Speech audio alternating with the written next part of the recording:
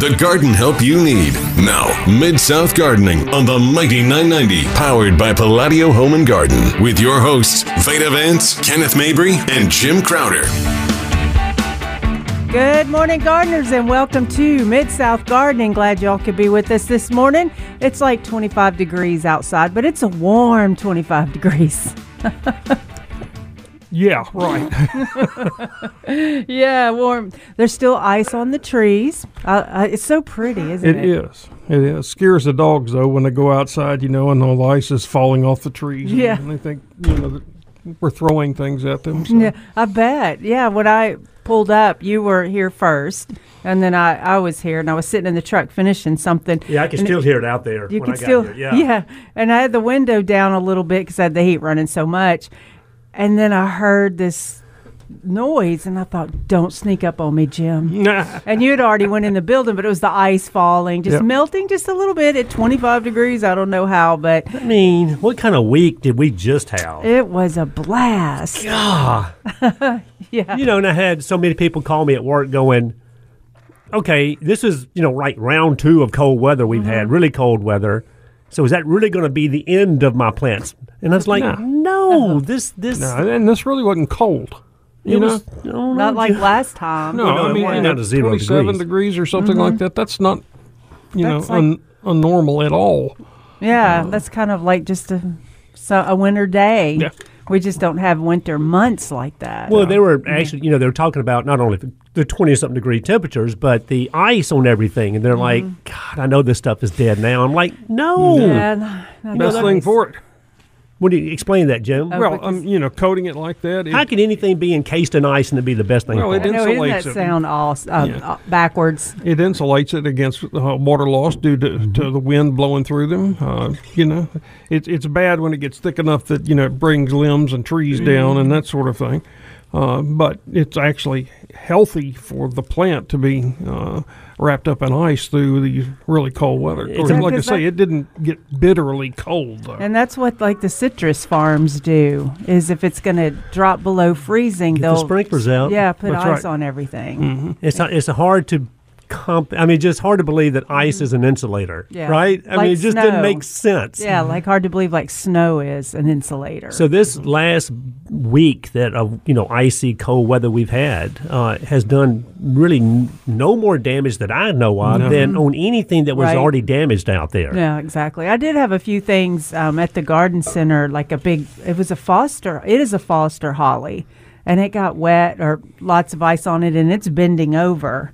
And it didn't seem like before that it would have done that, like there was no pre-existing condition. So I've seen a few of that, but it's going to pop back up. Yeah, and I've seen some of the arborvitaes, how they, just get really wet, and then they turn into just an ice cube. Yeah. Then they start leaning and folding over, and had a guy in the garden center the other day buying things to tie it up, and I said, yeah, that's fine. You can hold it up and tie it up at the moment, but, eventually that ice is going to melt and they're going to kind of straighten back up. Now, we have seen them where they just come uprooted, and that's different from just getting, bent over. Yeah. So, a lot of this that we were seeing out there is more superficial than really detrimental when it comes to when it comes to all this ice. Yeah, the worst thing about the ice is the damage it could do in just weight.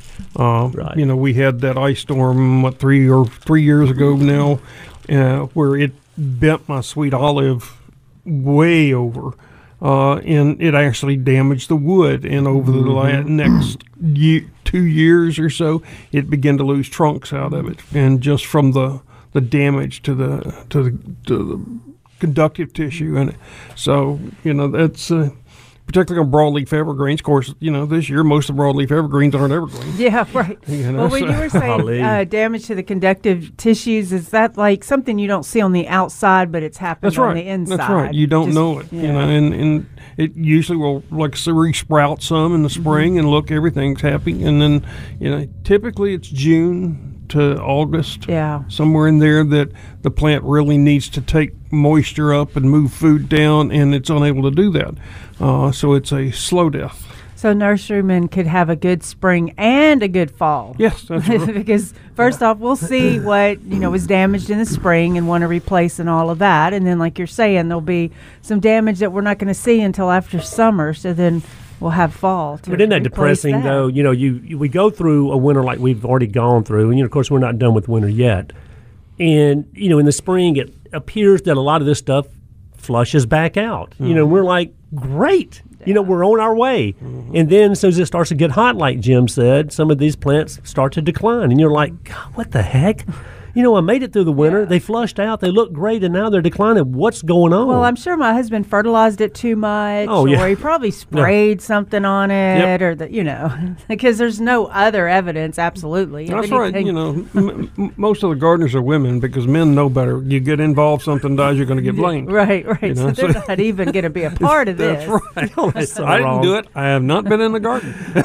But when it starts to get really hot, which is a stressful time, even on healthy plants, and healthy shrubs and healthy trees, if they've been compromised, and that moisture is not moving like it should, the food, is not moving like it should from the roots to the leaves to the roots, that's when we start seeing a lot of that damage out there. So, hope and pray that, when it starts to get really hot this summer, and that day will come, we all know that Probably in March. yeah, exactly. Jim. We hope that that we're not going to see a ton of dieback out there after plants have flushed back out this spring. And you mentioned osmanthus a while ago. I mean, they look horrible. Oh, yeah. Right now. I mean, I was driving down from work yesterday, and I was still noticing, even more so, it looked like, all that dead tissue or dead-looking tissue out there. And, of course, I get it. Evergreens, especially broadleaf evergreens, like, the osmanthus and the autoleucans, the laurels and all those things.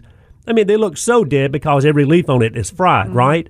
But I'm just thinking, man, are these things going to come back out? Or it's a good excuse to say, "Oh, I'm sure they're not coming out. Go ahead and dig those up." Yeah, don't do that yet, though. No, go and dig those up. So I don't like those anyway. So- Let's pretend like they're dead. yeah. You know what I'm saying? Yeah, I do. Good Lord, I do. So hopefully that this last round, like we're talking about, of ice and everything, hasn't done any more damage, because we've had, there again, a lot of phone calls to what was already potentially damaged out there. And, we've been saying this 1,000 times over. A lot of this damage was more confined to the foliage than it was the integrity of the plant. Yeah.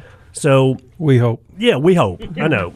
We hope. So we'll have to. It's this waiting game, guys. We're gonna have to wait and see what happens. See how things do flush back out this spring. And then next Monday, Tuesday, Wednesday is going to be 10 degrees above normal. Mm-hmm. Be up in the 60s. Yeah.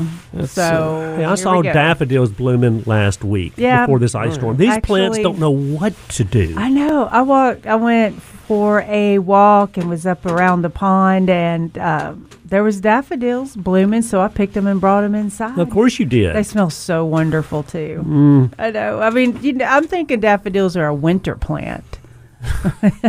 Let's take them off this early spring bloom plant and put them on the winter plant. Well, remember, at some point this morning, we've got Jan Dickey coming up. She's the new president of the Memphis Area Master Gardeners. We get to have a chat with her, introduce her. So it'll be a lot of fun. Yeah, it's going to be good.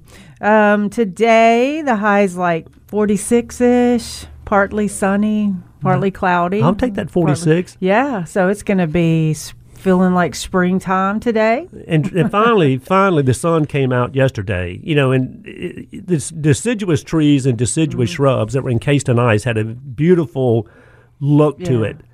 But I'm do. thinking finally, with the sun coming out, this stuff is going to start kind of melt away, which it did, thank goodness, and it's still melting out there. Like you said, when I got out of the car this morning walking in the studio, I could hear the crackling sound out there. I'm like, is that a bear? Yeah. What's Right, out wait, there? That's a like- lot of noise out there. Yeah, I was talking to my son, and I'm like, okay, we're 25, and the trees are iced over. And he goes, well, we're about to go out on the boat, because it's 82 and 58 humidity and just beautiful Down there. in Florida. Yeah, and I'm thinking, which weather would I like to be in? Because I like the winter. Mm-hmm. I mean, I'm not a northerner where I could handle months of winter, but I like our little episodes of the snow or the ice or whatever. I like that. Yeah, where it's 32 one day and then 88 the next day, only in Memphis, right? Yeah. Years ago when I worked for Central Garden and Pet, they offered me a position in Minneapolis. And You were so smart to turn that down. well, my wife is deathly afraid of walking on ice, or she's afraid she'll slip even from the inside. looking out the window. Yeah, my boss said, "Well, you love to fish. They call this, the land of 1,000 lakes up here. You'll be right at home." And I said, "Yeah, but 8 or 9 months out of the year, those lakes are frozen. You can walk on them." Right. Yeah, so forget about that. All right, we're going to go to a break. Y'all can give us a call, or you can post your questions on our Facebook Live, but call us at 901-260-5926. Good morning. Welcome back to Mid-South Gardening. I'm Beta with Palladio Garden. Yeah, she is. And I'm Kenneth with Dan West Garden Centers. And I'm Jim. And Jim, you are the administrator of Our Facebook group, Mid-South Gardening, gardening in USDA Zone 6, 7, and 8. And what have people been posting this week? Well, a lot of pretty pictures of the ice. Oh, yeah. And that sort of thing. A lot of concern about, a lot of questions about pruning. I had one yesterday, a guy asked, when's the proper time to prune your fig? Well, if it's still alive. Yeah. What do we think of the figs are? Do you think they're going to be gone? I think they're killed to the ground, yeah. But they'll still come back. Should come back from the and roots. probably not figs this year, or we have a possibility. Well, if it's the common one, I can't even. Brown turkey? Yeah, brown turkey. It produces best on first year wood, so it'll come up and produce a crop this year. Mm-hmm. But a lot of the like the Celeste and LSU those Purple, that LSU Gold, and all produce those. best on second year and older wood. So those are going to be. You might get a late crop, but you still probably want people. not. You still want people to be patient and just let's see if they flush back out. Yeah. Now, what about hydrangeas, guys? Do we know anything yet? Have we heard anything at all? No, I think we're just going to hide and watch, as they say. It was the see same what thing. happens. Yeah. They could be. All the ones I've checked at my house are dead to the ground. Yeah, and I think that's going to be the case, Jim, on a lot of them, depending on the exposure and where they are, where they're planted. But I think a lot of these hydrangeas, we're going to just cut them off, as Jim used to say, in one little swift cut right there at ground level and let them flush back from the roots. Now, depending on the variety, that's going to really mess with the bloom on the old-fashioned hydrangeas. Oh, yeah. There won't be any hardly. And then on the paniculatas, the limelights and those things, if they're down to the ground, which they very well could be, we still should get bloom this summer on those. So now, if you buy some hydrangeas from a garden center that, just recently got them in or protected them, then you'll get blooms off of those. Oh, yeah. Yeah. So it's just the ones that are in the ground, right? Isn't it amazing, though? And then the other thing, we mentioned this a couple of weeks ago that I'm a little concerned about also still are the Japanese maples. It just seems like, we were talking about how these thin-barked, these thin-skinned trees are fairly susceptible to these really deep freezes. And Japanese maples are definitely one of those trees, Crepe myrtles. I think you're going to see a lot of those that are knocked to the ground. I know it seems hard to believe because they're still standing just so perfect and stately, but they don't show any damage, but they can have it. They are thin-skinned. So you're thinking because they're thin-skinned and we were so cold and it dropped that we'll maybe lose all of the tree or just a lot of dieback on the crepe myrtles. Well, I think a lot of it's going to depend on the location. If it was exposed to sun that next morning, I think it's probably going to go back to the ground. Yeah. I mean, even 25, 30-year-old crepe myrtles, I believe, will suffer. Yeah, but that's why, because they're not for cold zones, really. And then when and they're not for places that go up and down so much in temperature. Yeah. We're right on that border, I guess. Yeah, but we had just not had any really, really cold temperatures to set everything into dormancy. I still had some crepes that had leaves on them. Yeah. So. It's crazy, and we've talked about this before, is people way up north come down to the south, and they see our blooming crepe myrtles, and they're just in awe. I mean, they're like, what are these beautiful things? And then people from the south go up north and see these blooming lilacs and like, what are these things, you know? Mm-hmm. So they want the crepe myrtles, we want the lilacs, right? We always want something that we want it that backwards. doesn't grow here. Or but we want the hibiscus to grow here, and then they want the roses in Florida. exactly. Yeah. But a couple years ago at the garden center, we had somebody come in. They were from Chicago, and they were in their SUV or whatever it was. Mm-hmm. And they, of course, saw the crepe myrtles blooming, and they'd seen them before, but they were just determined that they were going to take some crepe myrtles back to Chicago. And I was like, well, yeah, we can load them up for you, but you have to understand that Chicago winters are a little different from Memphis winters. Mm-hmm. Well, they used to be anyway, right?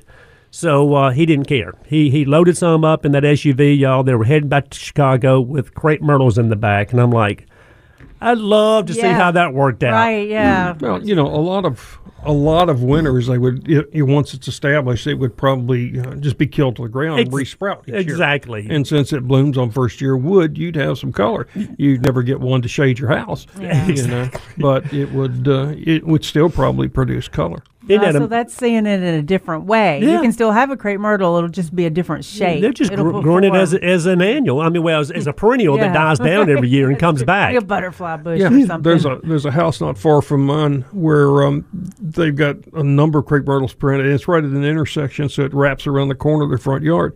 And they're tall growing crepe myrtles, but every year they whack them off at the ground and let them come up, and they have kind of a nice vase shape to them, and they bloom. They're look a little odd because they use like 4 different colors and the heights are different on them, but it does make a very full, thick flowering shrub, and they just naturally they are shrubs. Yeah. They technically they are shrubs. Exactly. But now we tree form them, of course. Yeah. But what about the deal? We've always heard about crepe myrtle. When you're going back there cutting crepe myrtles, and you see the landscapers do it. So if the landscapers do it, the homeowners do it. So, and then eventually, they keep cutting in the same spot year after year after year. You get these big knuckles. You Look get like this. My hands. Yeah, they just get a big knuckle right there. So what we're saying is, when you finally get to that point, just go out there and cut the knuckle off. Mm-hmm. Cut below the knuckle. Cut that thing off of there. Right. That way you don't produce as many of those little whimsy limblets that come off this thing. And if you'll just cut it at an angle, so that all of the hormones gather at one point, you're not going to get 25 breaks around the trunk. That is the most amazing thing. Is everybody just straight across? Right. So as those hormones are moving upwards, they accumulate there and form new buds all the way around that cut. But if you'll just cut it, and if you look at the crepe myrtle, if you want to see it or if you want it seen from the street, and cut on the backside, Hold on. What do you mean by that? Okay, all right. If you've got you've got a crepe myrtle in your backyard that you're looking at, you don't care what other people do. Okay. Then you want to get on the backside and cut upward and then cut down so that the point is on the front. That's where the hormones will gather. And the point is on the outside. It's on the exterior. So when you're cutting. Okay, yeah. Well, it's going to be right in front of you. Okay. The highest point. Okay, gotcha. By cutting downward on the back, then the hormones will gather right there, and you'll get a break and right there. And when you look at it, it will be difficult to tell that it's been trimmed. It'll still be fairly straight. So cutting it at an angle, but leaving the high point of the angle to the outside. To the outside. Exactly. Right. So, and that's just proper pruning of a crepe myrtle. Very few things do we want to just whack off, flat. Hold on, Jim. The landscapers do it that way. Oh, well, they're... And they also do volcano mulch, too. That term right there is incorrect. Because I said landscapers, right? But they'll do it because the homeowners want it that way. They want to cut it down, and they don't know any better. Well, we had last year. My daughter. I planted crepe myrtles at my daughter's house when she bought it like 20 years ago or over, and they're up, 15, 18 feet tall now. They're beautiful, but they had gotten too twiggy. They had pretty much single trunks or multiple trunks. But I had a guy come in, a real nice guy who's an excellent landscaper, and he went in there and trimmed it and took all the little twigs off, left it upright. It was beautiful when it was done, and done properly. So, Yeah, we used to get jobs to prune crepe myrtles because of the fact how we could make them look great and airy without chopping them in Right. half. You can reduce Yeah. the height and still do it right, you know, without making it look like crepe myrtle. Yeah, and then you don't have to go out there. A lot of people are under this false illusion that they have to go out there and cut their crepe myrtle back every year. Yeah, and most Absolutely, of the you varieties, don't. you really don't want to do that. Right, that's right. All of the ones that Carl Wickham has introduced, like Dynamite and all those, they bloom best on 2-year-old wood. So you don't want to go in there other than just do some twig trimming or crossing limbs or something like that. So Well, there again, unless we have to go out there this year and do some cut it pretty off at the severe ground. pruning, Right, then because- time will tell. Now, Jim, in Veda, could the same thing happen on our crepe myrtles? We get that beautiful, nice flush of growth this spring, absolutely. and then as soon as it starts to get hot, we can see that Yeah. decline. Yep. Yep.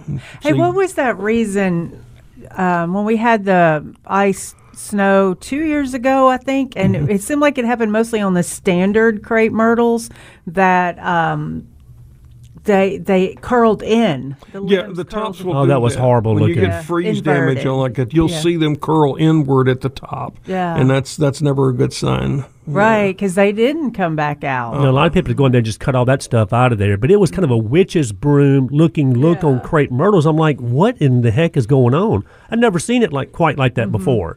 And a lot of that tissue was damaged. And now, having said that, though, I know a lot of crepe myrtles that did look that way. People went out there, they had to cut them back, of course, but they did come back out. Yeah. Yeah. There's I like looking at other people's yards, you know, as I'm driving around, and there's another house not far from where I live that has 4 standard crepe myrtles in the little hill strip. Which is a single trunk coming out of the ground. Right, and then a big ball on the top. Yeah. And in that freeze, they lost about half of the ball. Yeah. So, and even now, I want to go in there and trim it because it's got green growth and then dead stuff sticking out of the top. Yes, exactly. We'll be right back.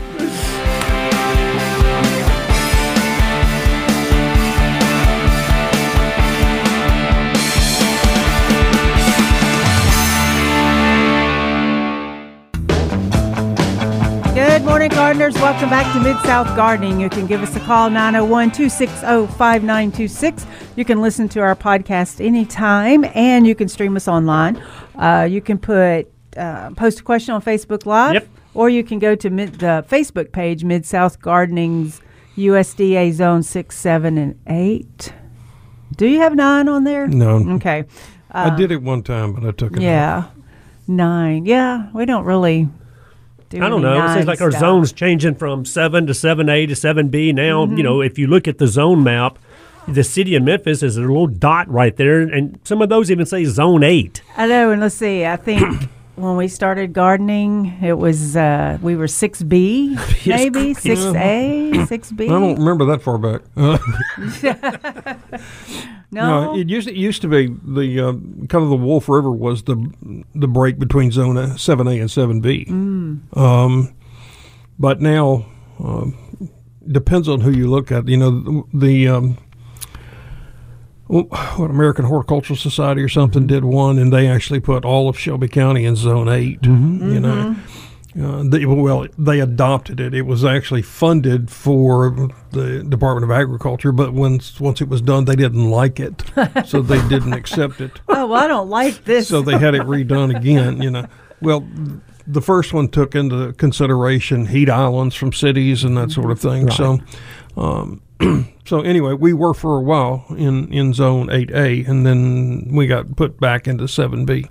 I forgot about that. So they did a map, and it took in, like you said, in consideration the heat islands, Right. which I think is a Which good the thing. asphalt, you know, the streets, Yeah. the parking lots, the buildings. I mean, it is a little heat collector. Yeah. I mean, inside the loop, it is considerably warmer. Than than say it at the is- airport when they actually give the temperature out Yeah, there. because actually, like for y'all, you got Dan West on Poplar and then Dan West out almost in Fayette County on 64, right. 64, and y'all will experience a little bit different. And because I remember when I lived out in Rossville, and then we did the show on Bill Street, and it would be a 5-degree temperature change. Oh, my just coming God. from Rossville and that makes a big difference in winter. 5 Huge. degrees. I remember when Nicole, my daughter, was playing soccer many years ago, and we would go out to Mike Rhodes, you know, on a weekly basis, sometimes, you know, 2 or 3 times a week, and watch her play soccer. And I promise you, if you were comfortable on Poplar Avenue,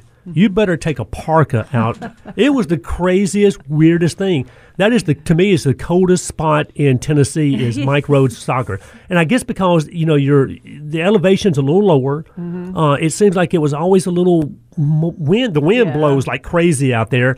But Veda, I'm telling you, I mean, and I made the comment about it every time I went out there. I'm like, this place is haunted. This is haunted, haunted with So coldness. don't think, I mean, there's a big difference. I mean, I'm talking about just from where your house is down the road to someone else's house. These microclimates, they are for real. So I'm you telling could you. grow you a lilac over there at Yes, the you soccer could. field, but at Poplar you couldn't Crepe grow myrtles, over. that's right. Yeah, crepe myrtles. Yeah. All right, let's see. Let's take a call. Let's go to... see if he's ready. No, he's still on the phone. I got a Yeah, question go ahead. then. What we were talking about the zone, zone 7A, 7B, zone 8. Well, what does that mean for people that are listening that don't know what a zone means? Well, it means that your average temperature, if you're going from like 7 to 8, is 10 degrees warmer in 8 than it is in 7. As far as an overall temperature, Jim, Right, a your yearly average temperature. Yeah. When you start talking about A and B, there's about a 5-degree difference there. So, if you're in 7B, I think it's 0 to 10 degrees is where your normal average low temperature is going to be. Gotcha. But it's pretty important, though, to pay attention to people that don't know what they're putting in the ground. yeah, and it's soil temperature here has as much to do with any with the hardiness of a plant, more so than the cold. Now, if we get normal fall temperatures getting cooler, it tells the plant, hey, it's getting wintertime, and it starts setting up defenses that will help get it through the winter. But when we have warm temperatures, and then suddenly it just plummets, it's just not ready. That's where the damage That's called Right. no zone. That's right. And there's no zone for we're in a no zone area. Normally, all that water is sucked out of the foliage and down into the root systems and stored there through the wintertime. Well, but that's exactly what we saw happen to our plants this year. Right. 2 days before it got down to 0, it was what, 55 degrees out there, 56 degrees? Yeah. 2 days later, you're down to 0. These plants can't take that. No. Hey, remember the heat zone map? Is the heat zone There still map is one, still being used? I think it was originally put out by Sunset or something like that. Yeah, so it would And it's exactly the same thing. It just talks about the average high temperature, because there's some plants like lilacs don't like the heat. Particularly, you've got a lot of plants that don't like the warm ground temperature during the night. That really plays havoc on them. So it can be in our cold hardy zone, Right. but it may not survive in our heat hardy zone. Right. That's another reason why it's so challenging. That's here. why, I tell people we're just too far north for a lot of plants and too far south for everything else. And like Mr. Paul used to always say, we definitely live in the black hole of horticulture. It's hard. If you can grow anything here in Shelby County, you can grow it anywhere in the world. That's right. If it's going to get a fungus, it will do it here. Yeah, that's it. Exactly. Let's go to Jan calling from East Memphis. Good morning, Jan. You're in the Mid-South Garden. Good morning. How are you all? Hey, Jan, good morning to you, buddy. Well, it's kind of a dire morning of news for plants. Well, it is. we Not if you're a nurseryman. you hear that, don't you? that leads up to my question. Now, my question was, we're all going to be kind of trying to go through the door at the same time in terms of probably doing a lot of ordering of plants, and I hope that my question is that the nurseries, that you all buy from, the supply of plants is what I'm saying is it may be hard to replace things as we would like to because of so many people are going to be in need of replanting. Well, it's not only that, Jan, but also, this really cold weather that we had a couple weeks ago, it didn't stop here in Shelby County. I mean, it went almost all the way down to the coast. And, Right. a lot of these huge growers, these huge nurseries that you see out there, especially down in Alabama, most of those plants are exposed. They're outside. So, there could be some damage done on those. So, it's going to be one of those crazy years of kind of wait and see. Two things, I think. One, we got to wait and see if our plants do flush back out, Jan, and how much, damage we're actually have on them? And then secondly, the plants that we do want to replace, are they going to be available? I mean, it's Right. going to be challenging. Now, let me ask you a question, Jan, while I got you on the phone.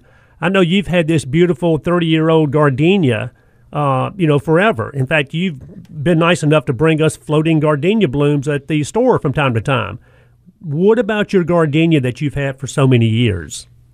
Well, it does not look good with the leaves, and I hope the longevity of it and the location of it, will maybe save it. But as y'all said, we won't know for, I guess, a good while. Mm-hmm. And I would like to know, I guess there's absolutely nothing we can do at this point in time, or is there, as far as any kind of fertilizer or anything that, as it gets warmer, to nurse it a little bit. Yeah, I think when it definitely gets warmer, we could do root stimulators or compost, or you could do compost now. Some things to just give it a little more energy to go ahead and recover. But at today, at this point, yeah, we just need to I wouldn't fertilize until we get on into April on pretty much anything. Yeah. It survived the previous cold, but I did get some covering over it, and I didn't have time to do it this time. Mm-hmm. But that plant literally is 30 to 35 years old. Wow. That's wild. Yeah, and Jan, like you said, being so established and being there that long, you're going to have a really good root system down there. And the worst case scenario, and I hope it doesn't even come to this, but I still think the worst case scenario is that, it got really killed back, maybe even to the ground, but it's going to come back from the root. Hopefully it didn't even get killed back to the ground. Right. Well, it's a funny story with talking about, this is not the most ideal place we're too far north and we're too far south. For everything else. But when my son was like 8 years old, I was introducing him to yard work, and he made a statement to me. He said, "Dad, I think when I grow up, I'm just going to make my yard concrete painted green." Yes. That's what my son, when he was 8, he said, "Mom, I'm definitely going to do something else and not do this job." Concrete and rubber bands, low maintenance. Right. Yeah. Ironically, now he's gotten into plants and a yard and landscape. And he probably loves Janie. Probably loves doing it just like his daddy does. Oh, he enjoys it. He does enjoy it now. But I have to remind him at one point. Yes, make sure you keep reminding him that. That is so cute. But we all have spring to look forward to, and we always look forward to you all show every Saturday, and it's so informative. And we all are now faced with a lot of challenges. Yeah, we are, Jan. Landscape is one of them, and let's just hope the good Lord's on our side. That's right, Amen. buddy. Yes. Well, Jan, thank you, buddy. Always a pleasure. Come see me when you get a chance, and always go Bulldogs, right? Thank you. Absolutely. Bye. Bye. Where are the Bulldogs going? Oh, Jan, Mississippi State. I know. No, man. But it's true though. I mean, it's you hate to see it. I mean, we all hate to see it. I mean, we don't see things. Well, like Jim said, us nurserymen don't. But we're going to go to a break, and then we'll talk more about the availability of shrubs and all. We'll be right back after these messages.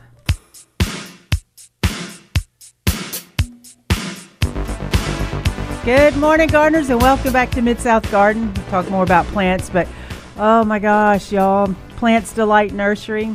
Got my catalog yesterday. Yeah, see, I'm looking on my phone catalog, and this one, Helleborus Golden Lotus. Yes. Did you see that one already? That's insanely amazing. Looking at it when I was sitting in the car out front a little while ago. I know, isn't it crazy? We're up here at 5:45 or so, and then we're sitting in our car still reading gardening before looking we at come some in. nice catalog there, Jim. So we probably won't see the Golden Lotus available in retail. Well, unless you've got somebody that's, ordering it and growing it on. Well, So we don't have what that anymore because you're not doing it, and you were the one growing the different stuff. The different lotus and aquatic plants. No, this one's the Helleborus called Sunset Lotus. Sunset Lotus. Yeah. Okay. Now, does it have a yellowish bloom here. on it? It's It just, it almost looks like a moss rose or rose moss or portulaca, any of those above. Remember, guys, 20 years ago when we said Linton Rose or Helleborus, we were thinking about basically one Yeah. Linton Rose or Helleborus. I mean, honestly. Yeah, well, like a hydrangea and an abelia. We just thought about one. Yeah, and now there are so many different hybrids out there on the market, which I think is great, by the way, first of all. Helleborus and Linton Rose, they're tough as everything. They grow in the shade. They love to propagate. Now, the hybrid's not as much as the originals, the old ones that we grew up with. Most of those don't seed very well. Exactly. But they will move around to some extent, especially the old ones, Jim. They don't grow that slow from seeds. They're actually a good, the little bitty seedlets that come up. Out when I was at the Botanic Garden, man, they just come up everywhere. Yeah. Yeah, because then you could just lift them out of the soil. Particularly along the drainage ditches. Oh, really? Where water would carry the seed down, and you'd get little hellebores coming up all in the rocks and stuff. So it's one of my favorite shade-loving perennials. But since he has no shade, he doesn't grow any. Exactly. No, I don't have no shade. I have an idea for your tree. I was actually... I know she's going to say. She could say a chainsaw with a brand new saw on it. No, it was... It was an architect, a landscape designer, gardener, not just a designer that picks 5 shrubs and puts them in everything. And then, let me say this. We're talking about the tree that's in my front yard that I have despised for the last 20 years. Does it match your Tennessee landscape? State tree. Yeah, Tennessee State tree, a tulip popper. Too big for your yard, quote unquote, too big for your yard.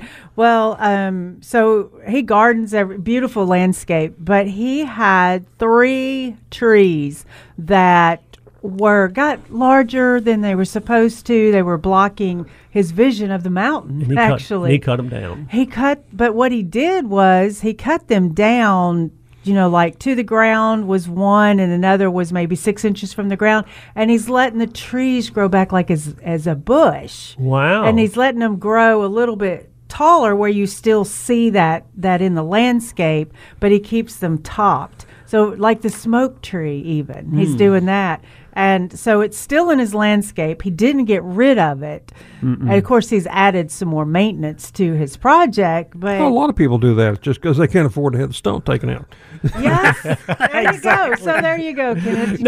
Cut it in half. Nope. If I ever get this thing down, if I ever get to a point where it's okay for me to cut this thing down, I'm not going to give it a chance to come back. Oh, Kenneth, I'm trying to meet you in the middle here. And then cut it in half. And this week, I even thought of or last week, whenever it was, maybe last Saturday, I thought of another reason I don't like this tree in my front yard.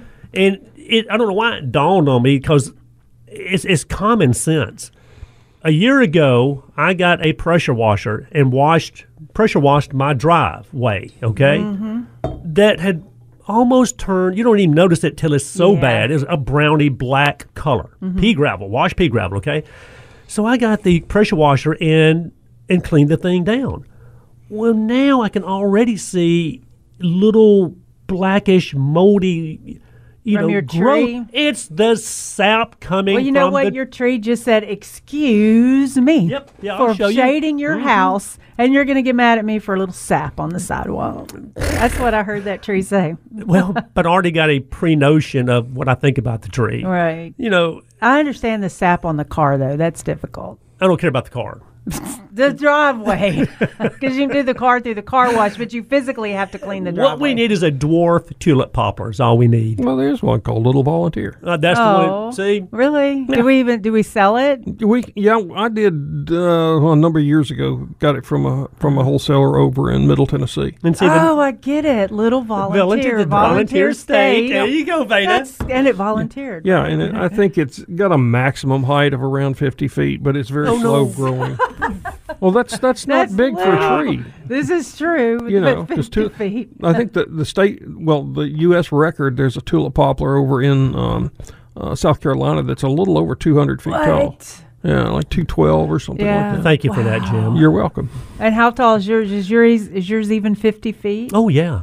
Oh yeah, that's what I see way down the road. Yeah, it's tree. And it's I love tulip poppers. Don't get me wrong, if they're in the right spot.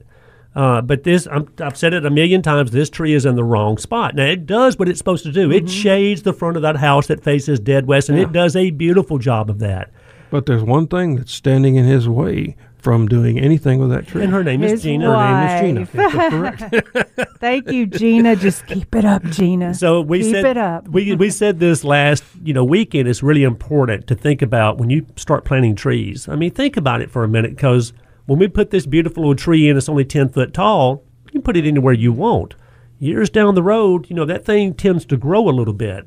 Well, that makes me think too about how we need to really stress on what dwarf means, because like you said, there's a smaller tulip poplar called little volunteer. See, to me, dwarf is 10 to 12 foot. Right, and then you go and it gets 50 feet, and we're laughing. Yeah, but it's slow getting there. Dwarf Yes. to a poplar. That's a dwarf That tree. is a dwarf tree. Like a crepe myrtle. They get 20 or 30 feet tall. We sell the dwarfs that get 10 feet. Right. That's a...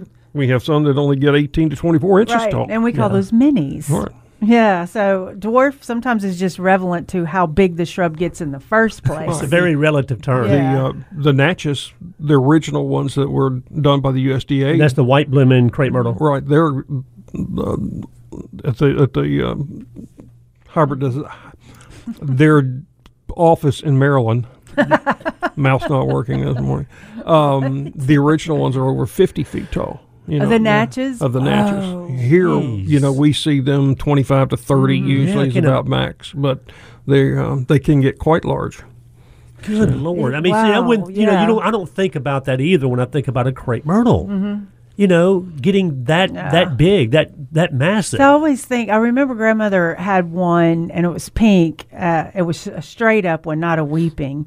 And I look back and go, that thing was massive. Yeah. But I was small then. Well, but so how big was that crepe myrtle? Oh, no. Drive around town and look. I mean, there's some crepe myrtles out there that have tree trunks on them. They used to have multi-trunks. They've all fused together to make this big trunk. I mean, they are massive. I mean, these crepe myrtles are huge. And, Jim, I think, like you're saying, most of them that I see that are that big and they're really old are white. They could be some of those, originals, yeah. When I moved to Bryan College Station, in that area, Brazos County, they called it the crepe myrtle capital of the world. I thought Memphis would be. Well, Seriously. I don't, that's what they were saying in Texas, but that does not really mean that it was the truth. But I mean, I don't know. But crepe myrtle, but almost every color was the Tuscarora. Of all the crepe myrtles that were available out there was the Tuscarora. And that, what color is that? The lavender, the purple, pink, pinkish? the dark pinkish one. It was everywhere. So when I came to Memphis, the white ones really stood out because of the canopy and the beauty of it. But we have done an hour. Wow, we have 2 more to go. We've got guests coming in the second hour. Yeah, I think they're already here. We're going to introduce Miss Jan Dickey, new president of the Memphis Area Master Gardeners. We'll be right back.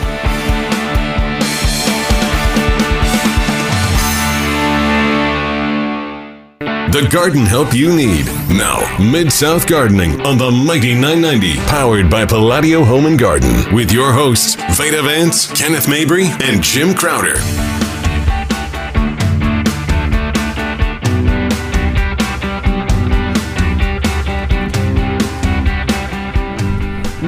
Hey, good morning, everybody, and welcome back to Mid-South Gardening on the Mighty 990. I'm Kenneth with Dan West Garden Center. I've got Miss Veda with Palladio Gardens here, but also Miss Veda. Yeah, we sent Jim downstairs. We did send him downstairs. We sent him downstairs, but we also have Miss Jan Dickey, the new president of the Memphis Area Master Gardeners. Yay, Jan. Good morning to you, Jan. Good morning. Thanks for having me. All right, let me ask you this. President comes with a lot of responsibilities, right? Mm-hmm. A few. So, tell me about the Memphis Area Master Gardeners and you being president, and what are the responsibilities of being a president? Well, the responsibilities of the president are really a lot of fun. We just get to sit back and make sure everybody else does what they're supposed to do. Well, that's the job position that I want when I get in there. Absolutely, absolutely. It's been great, and particularly when you're with a group such as ours who are so ready, willing, and able to get out there and do. And we have talent, from computer talent to digging in the dirt to counting money. Well, you have to have many more talents to be in the garden industry, because you also have to figure out how to do Facebook and Instagram and websites. Well, but you also have to have a great support group. And that's what Jan's talking about. And to my right over here, I've got Jamie Childers here, who's great. Of course, he's a member of the Memphis Area Master Gardeners. Longtime member. And then we also have a young lady behind me here. And what was her name? Her name is Debbie Hill. And you were bragging about Debbie a while ago. Absolutely. Debbie's one of my right-hand people. She's always there, always Oh, ready so- to do whatever we ask her to do. So y'all are just having too much fun together then. Oh, absolutely. Okay, wait a minute.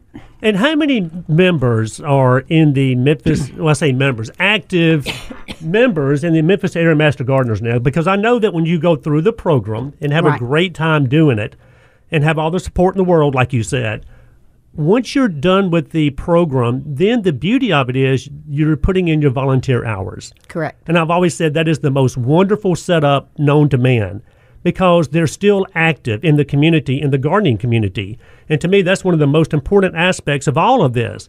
But how many members, guys, or is there a number of how many people are active out there doing the volunteer work of the Memphis Area Master Gardeners? We I mean, is don't- it hundreds, Oh, thousands? we don't have an exact count, but we're going to say 400 plus. We have a class in now there's 44 members in the new intern class that will graduate in April, or they'll graduate in August. They'll finish their class in April. And we have thousands of volunteer hours that we do.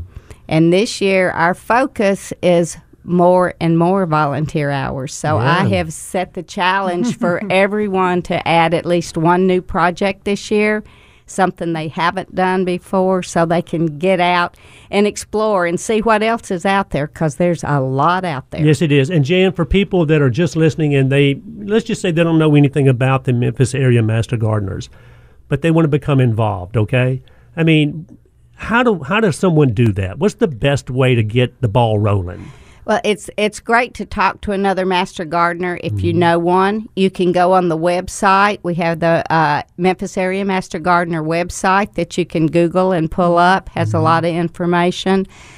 Typically, the application for the class comes out around June. Okay. And then you have until, I believe it's August the 1st to get that application in. It varies a little from year to year. Now, is that for that same year or is that for the next year? It's for the next year. Wow. So I'm thinking I should go to the site now and go ahead Yes. and fill out my application, because don't y'all always have to have a overly full class, so you have to bump people to the next year? This year we had well over 100. I believe it was about 130 applicants, and we selected 44. Good Lord. So So it's- there's no openings for a couple of years. Well, they actually, you have to reapply the next year. Okay. So we don't hold people over, but you do get a little more preference if you have applied before. Now, but there's no reason whatsoever if somebody's listening to this going, well, I don't know if I can get in. Well, of course you can get in. Anybody can get in. Absolutely. I'm on the committee that interviews the applicants.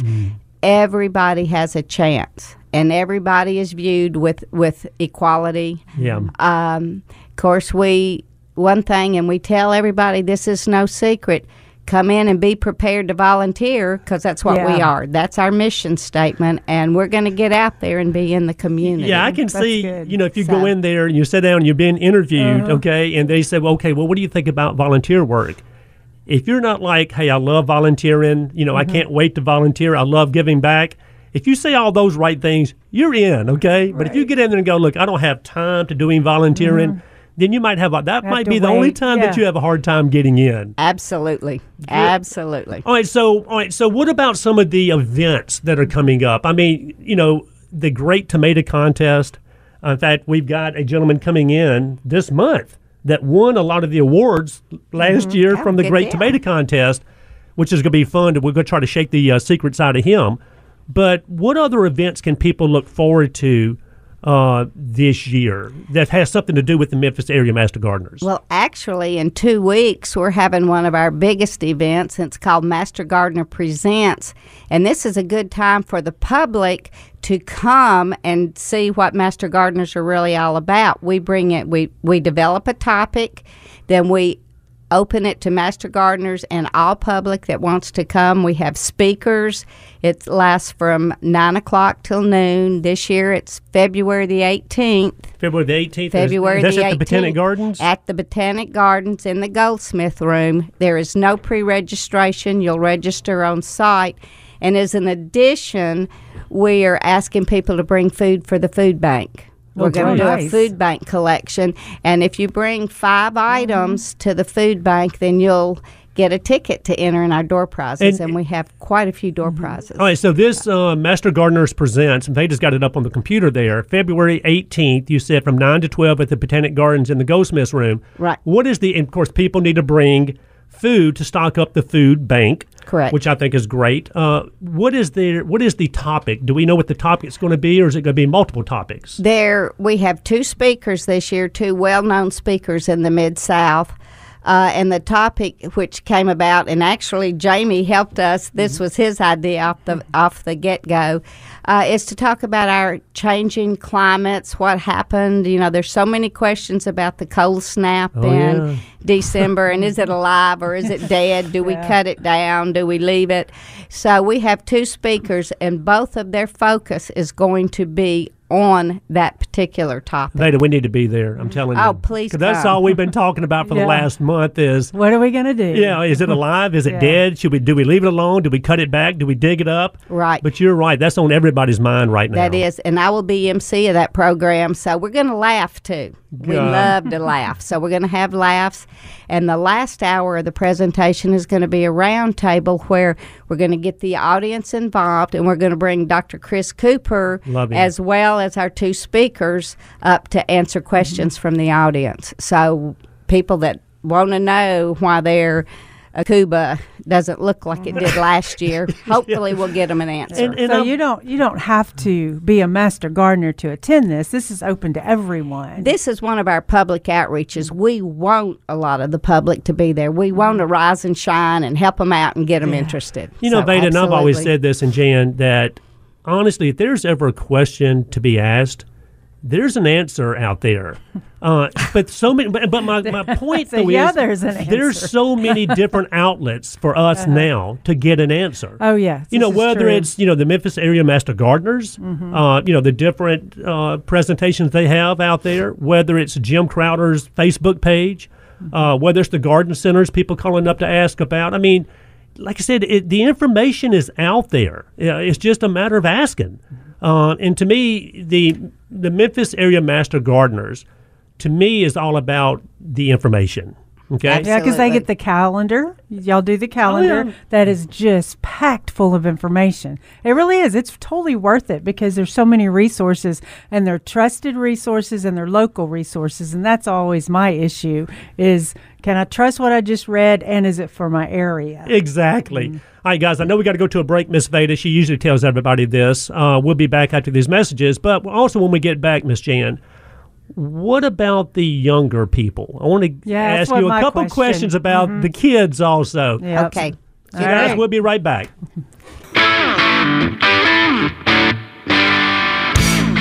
Good morning, gardeners. Welcome back to Mid-South Gardening. Glad y'all can be here with us today. We've got an interesting show. Kenneth, you brought us some guests up here. Well, I did. I think you had something to do with this also. We've got the new president of the Memphis Area Master Gardeners, Miss Jan Dickey. She's wonderful, guys. If you ever meet her in person, you want to be a member just because of her. And we've got the supporting group up here. We've got Jan and Jan's wife, or Jan's husband, Jamie. And we've got a young lady behind me, and I keep forgetting her name. Debbie Hill. Miss Debbie Hill, who is here for support. And you said you couldn't do your job without Debbie. Absolutely not. And, of course, without Jamie. So we were talking about the Memphis Area Master Gardeners, and to me, it's a wonderful big deal. Does that make sense? Because there again, the people that go through the Memphis Area Master Gardeners, one of the things they do when they graduate is they start doing the volunteer work. And to me, that's what it's all about. Absolutely. And that's what makes the engine run, I'm telling you. But like I said, we've got Miss Jan up here, the new president. Jan, and your presidency lasts for how long, if you don't mind me asking? The actual presidency is 1 year, but it's a 3-year commitment. You start as vice president, and then you serve as president, and then you're kind of a consult person after that. You stay on the executive board for an additional year. So this is I like that. Yeah, Yeah. 3-year thing, because Right. there again, once you become president and that term is over with, they still want you available. Right. You know, to help maybe the other one coming in. Absolutely. Oh, Absolutely. God. And you mentioned, we've got the Memphis Area Master Gardeners is presenting. Veda, what was that called? The Master Gardeners present at the Botanic Gardens, and you said the date was February the 18th, and that was from 9 to 12. And you made a comment about having two wonderful speakers, Miss Jan. Who were those speakers? Dr. Lila Kelly, who I've heard the name. Yeah, she's on Family Plot. For all those that watch Family Plot, she's frequently there. She's retired from the Mississippi State University, where she was over the Master Gardener program there. A lot of horticulture going on down there, a Mississippi lot State. Of it. Yes, ma'am. And she's a true Southern belle. She's great. She spoke for the Master Gardeners last year, and I had more comments about her and can we get her back. So she's good. She's good. Sounds like there's some interesting stuff. And then the other is Carol Reese, who I think everybody in the Mid-South knows Carol. Yeah. She doesn't need an introduction, but she brings comedy as well as wisdom to everything she does. And that's the one thing that's coming up right here this month. And then what about, do we have a guideline, or can we look in the calendar, the Memphis Area Master Gardener calendar, to see the other events that are coming up through the year? Yes, you can. Two of our big events are TOG through our garden gates, and that, again, is open to the public. We invite everybody to come. They pick specific yards that are you can tour. So that's been a huge success over the years. Oh, wonderful.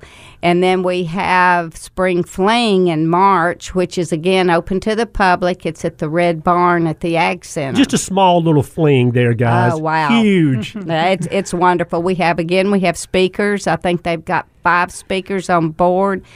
This year, their focus is pollinators, which we're all interested in. Yes, so we've got one of the speakers that comes to mind is Jason Reeves, which a lot of people know about, and Felder Rushing is going to be there.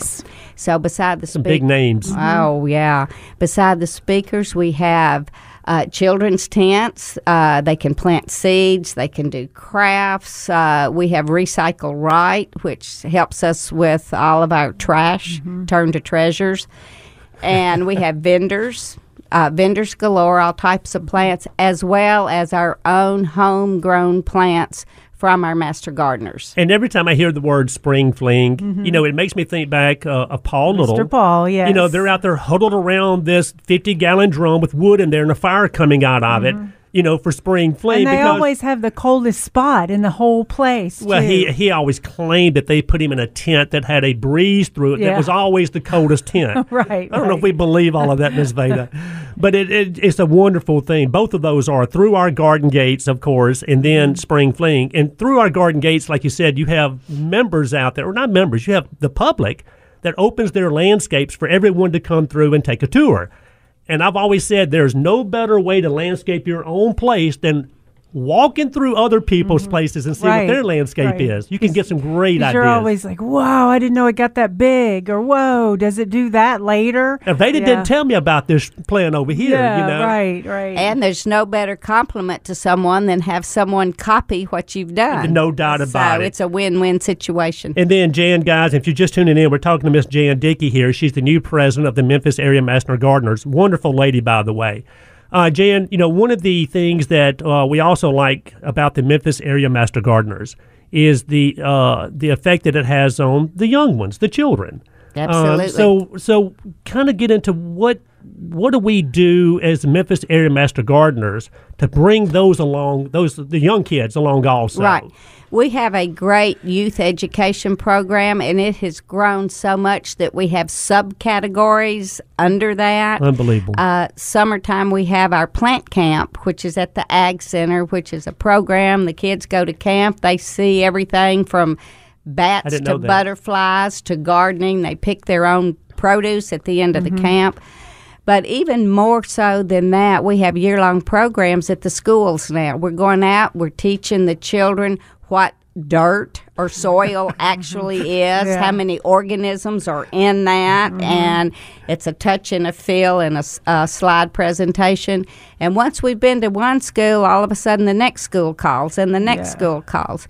So we put out a call to our members in January saying, help, we need help.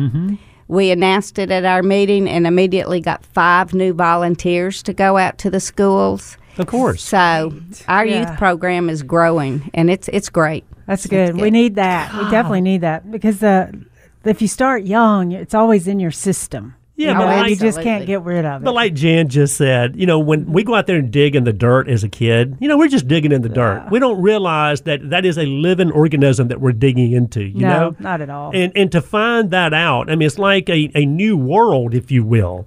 So I think that's really cool. Mm-hmm. But like you were saying, Veda, especially to bring the young ones along at a young age. And once you get them, addicted to the dirt, they're there forever. Right. Yeah. They're their future gardeners, so I think that is a great thing. Yeah, well, y'all should definitely check out the website, Memphis Area Master Gardeners, because it's full of information too. Because everything that you're telling us is on the site. So if you're not remembering what she's saying, you can go back and listen to the podcast or look on their website because it's got everything that's going on. And I love the pictures that y'all post, like this cute little kid in his mask in front of this gorgeous garden.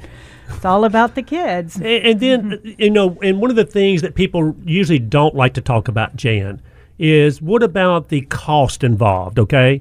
And I know that it's nominal, okay? But I want Right. people to hear that. When someone wants to be a Memphis Area Master Gardener, they want to do it, okay? And they're thinking, oh, my Lord, can I even afford this? What would you say? Oh, it's very affordable. I believe, and I may be a few dollars off, but I believe there was a $175 fee to be in the class itself, but that covers all your materials, your books, your lectures, everything you need. And then if you're sitting down, I'll tell you how much our yearly dues are to be a master gardener, which I became a master gardener in 2003, and our dues are still the same. Wow. We pay an astronomical amount of $20 a year. Thank God I was sitting down. Ooh, I'm Yeah. telling you what, good thing she warned you. Right. And we do phenomenal things with that money. Of course, we do earn money. We have 2 fundraisers You a have to year. earn money. One is our calendar, which if you didn't get the calendar this year, guys, watch for it next year. It's not a calendar, it's a novel. Yeah, it is. Yeah. It's chocked full of wonderful information. Yeah, and we still got a few at Dam West, Veda. You Yeah, we still have a have few at some. Palladio, so they're still Okay. out there. Okay, good. And that's a great thing to have great gift Yep. as well. So there we do a few things. And what was the other thing other than the calendar? We do make money at Spring Fling. Yes.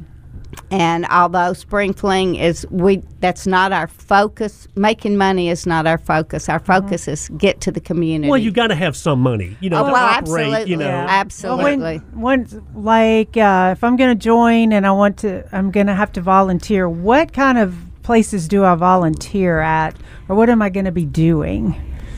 I mean, Is it all at the Botanic Gardens, or do we go, like you said, some of the volunteers can go Right. to the schools? A lot you can actually do from home. We do need people that make phone calls for us to places.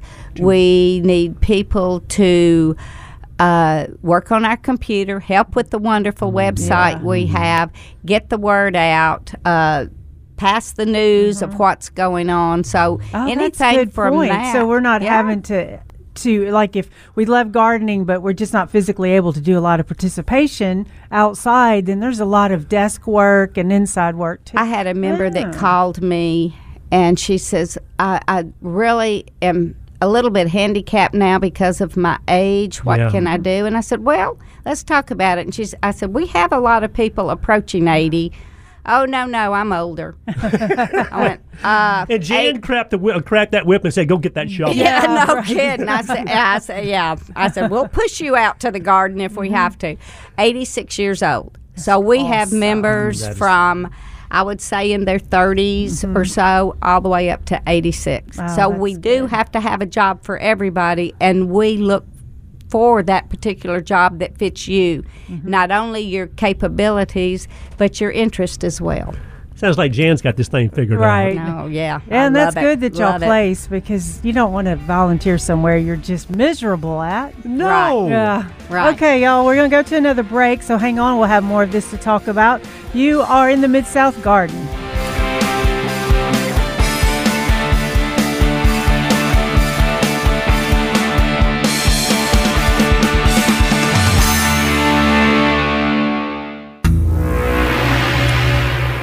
morning, gardeners. Welcome back to Mid-South Garden. We've got I'm doing Jim's thing. We have the Memphis area master gardeners here with us, and we have the new president, Miss Jan Dickey right here, Miss Veda. And we're talking. I was like, Jan Debbie, which one? Debbie Jan. Thank you, when Veda gives me that look, I got to get on it. Yeah, I'm telling Kenneth's you. like, okay, my turn. And Jan, first of all, we appreciate you coming up. Thank you. And Debbie and Jamie and the other Jan that are up here, just wonderful, wonderful people, by the way. And we're talking about talking to Miss Jan here, the new president of the Memphis Area Master Gardeners. And really we're talking about what is so wonderful, or all the wonderful things, I should say, about being a Memphis Area Master Gardener and all the wonderful things that y'all do.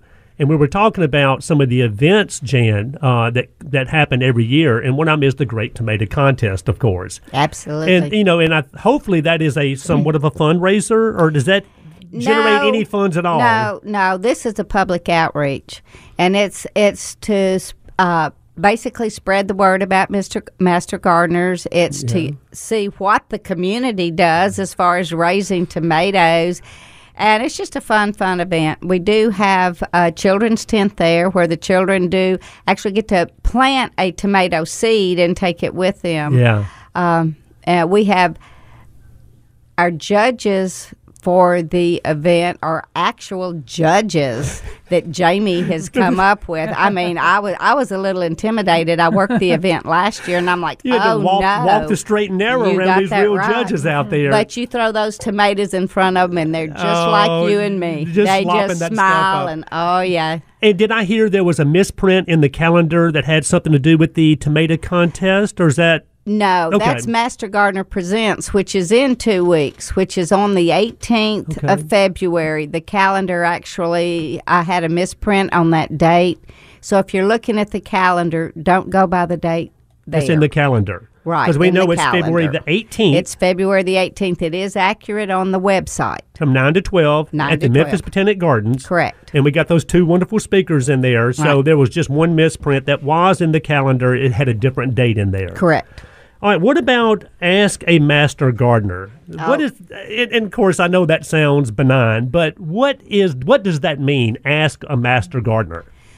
We provide master gardeners and a booth to any event that requests our presence.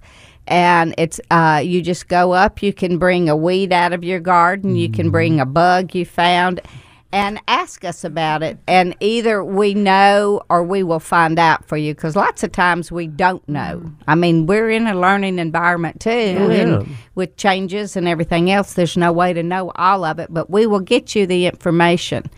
And it's a great tool to use for specific events. Well, and that's Ask a Master Gardener, because like you're saying, usually at most of these events that the Memphis Area Master Gardeners are presenting, there is going to be someone there that you can ask a question. Right. And there again, it's like I was saying before, Veda, you'll back me up on this.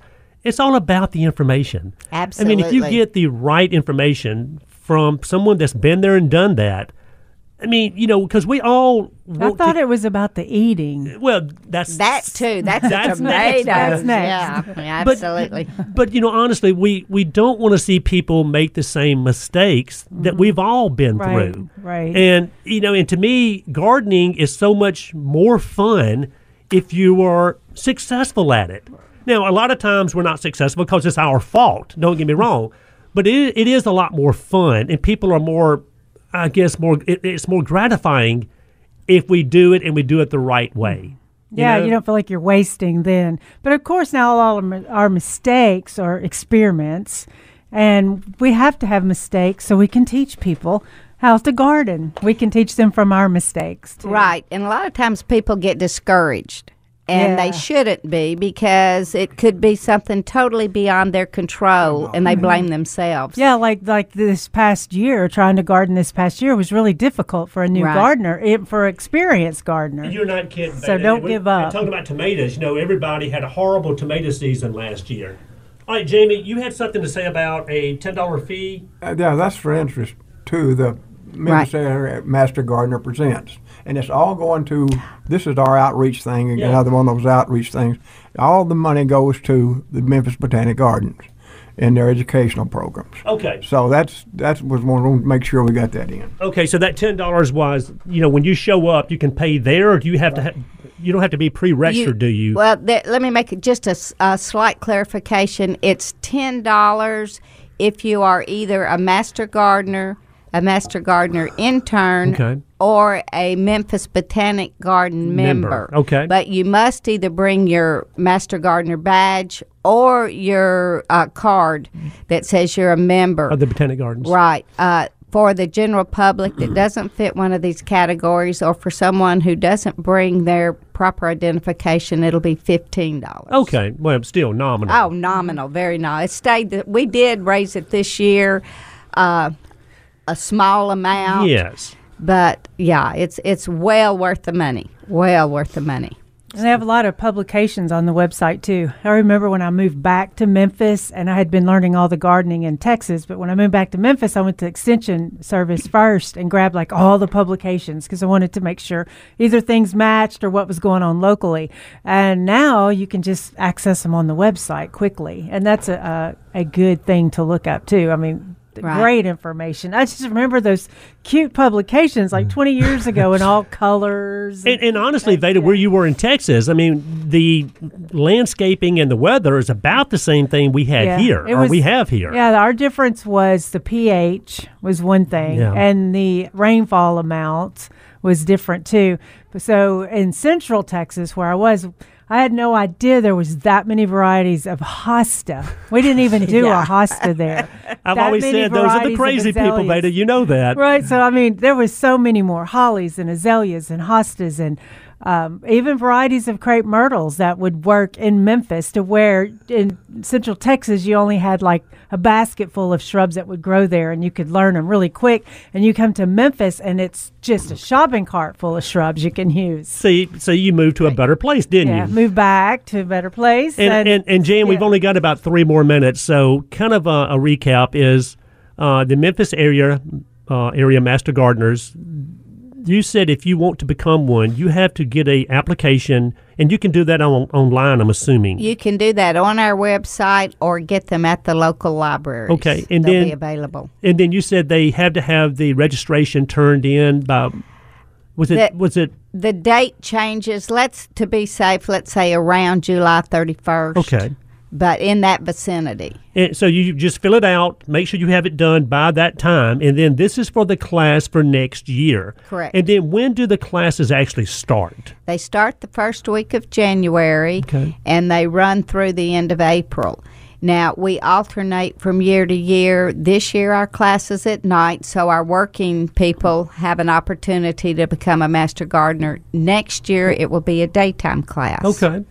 So y'all alternate, though, because you always want to give someone the opportunity to become a Memphis area Master Gardener, even if they're working during the day. Correct. Now, it might be another year before that happens, but y'all have daytime classes, it seems like 1 year, and then nighttime classes another year, which I think is a great thing. Right. Right. Well, we want you all. I mean, the bigger the better.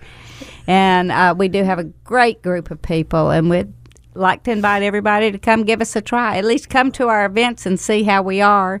And I think it's pretty infectious. What about the Victory Garden? I mean, there's the Victory Garden and the Family Plot. Okay. Well, the Family Plot is actually Dr. Chris Cooper's show. It is. That's on Channel 10 or WKNO. It airs on Saturdays, but that show has now reached across the nation, guys. It's everywhere. It's awesome. Marvelous. Yeah. Marvelous. Done a great job with that. The Victory Garden is in Collierville. It's Collierville Victory Garden. It's behind the Christian Church on Byhalia Road. Go by and look at it. What they've done out there is great. They have grown thousands and thousands of pounds of produce. They also grow zinnias, which they take to local nursing homes. Love it. The food goes to the local food bank. Or individual. There have been times where we've had extra food, so we take it to individual families that we see that we know are in need. But it's a great way to learn to grow vegetables.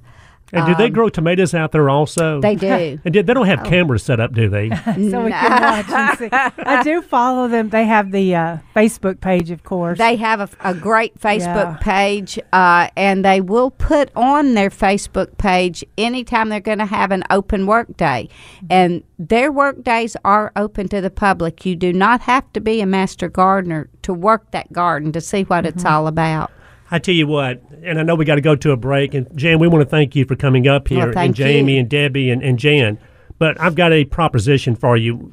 I've already loved you to death, okay? And I think you're going to do a wonderful job as president of the Master Gardeners. But once that's over and you fulfilled your requirements, I think you need to run for mayor. Oh, no, thank you. We're going to talk about that. Yeah, okay. All right, y'all. Y'all, thanks so much for coming in and passing on this wonderful information. And we're going to run to a break, and we'll be right back after these messages.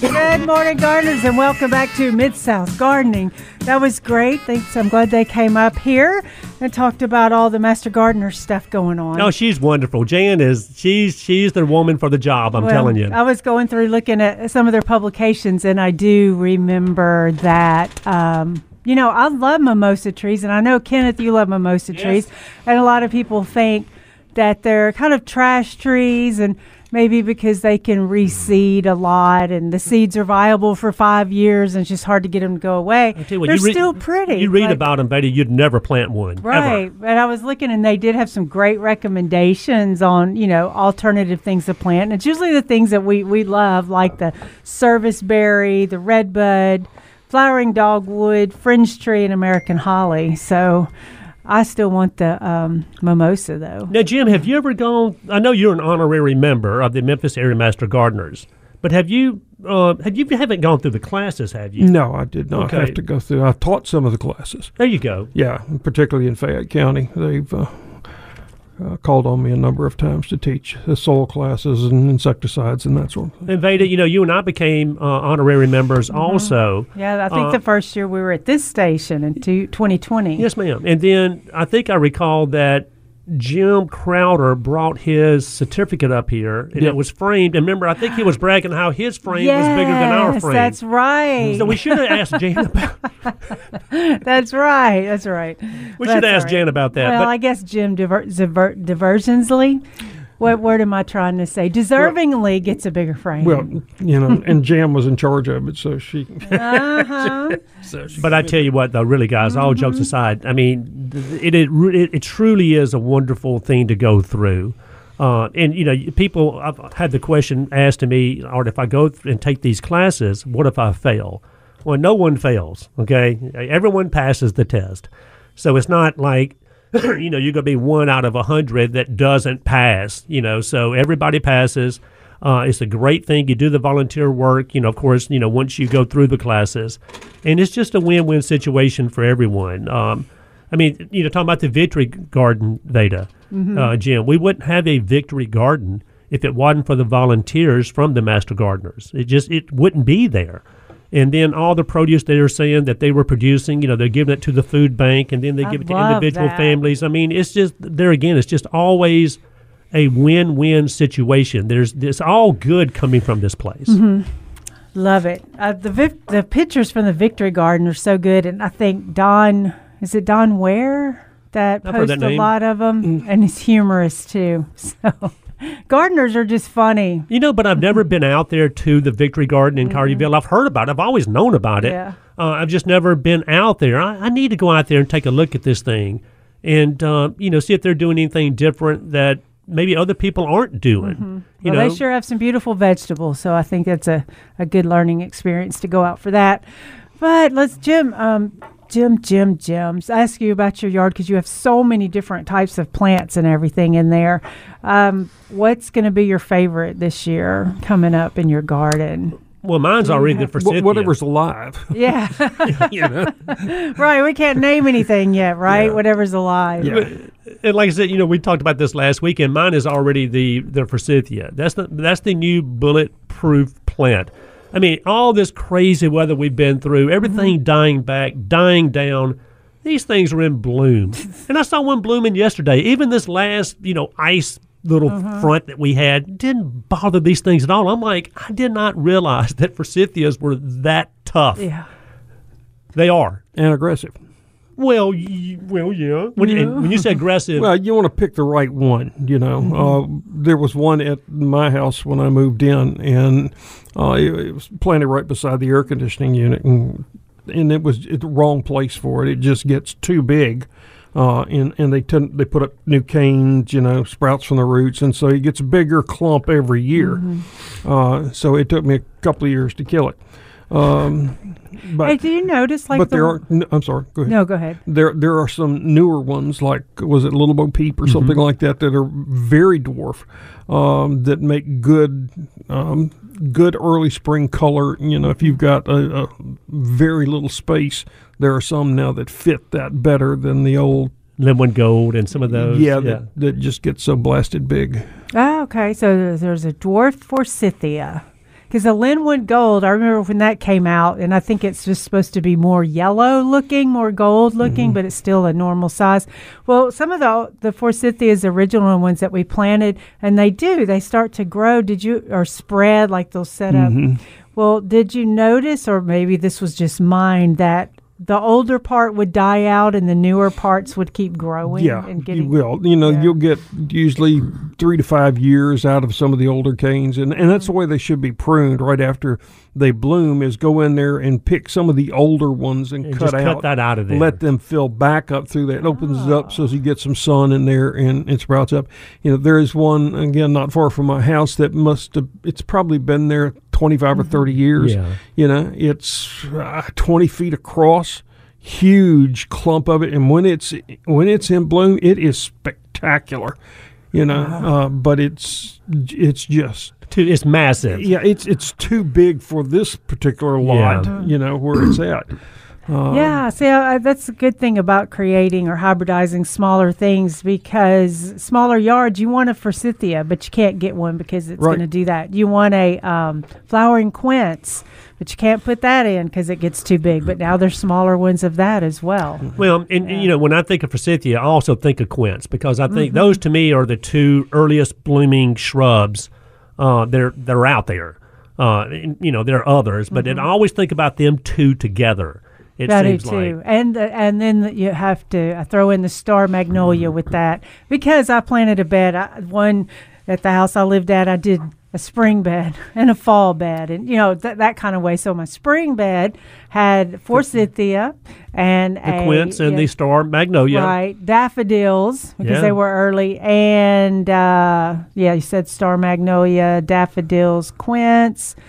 Oh, the bulbs like the muscari, little blue. Some of the minor bulbs. Yeah. So, but then when it was spring was over, there was pretty green bed, but it just that one time of the season, all that spring was just right there and gorgeous. Well, and remember, there are bulbs that you plant in the fall that bloom in the spring. There are bulbs you plant in the spring that bloom in the summer. Yeah. A case to point, I was talking to a young lady the other day. She wanted quite a few gladiolus bulbs.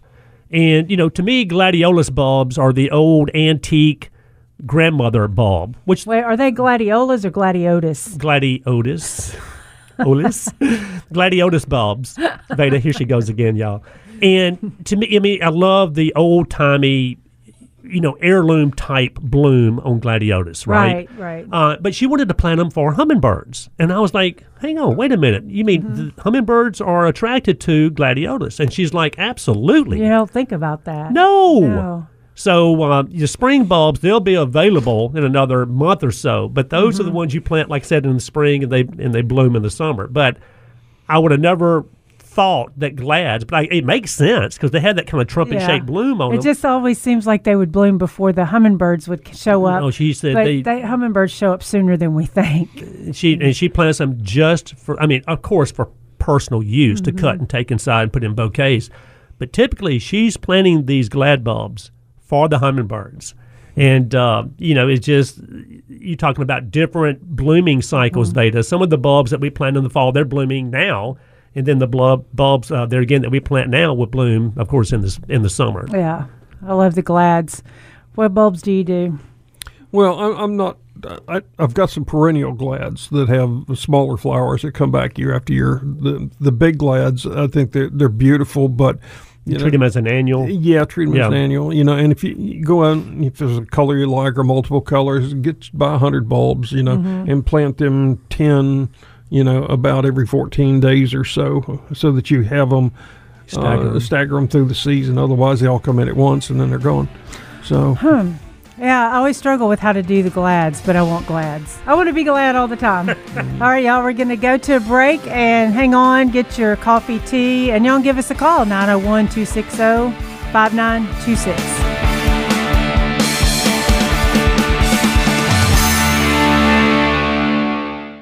The garden help you need.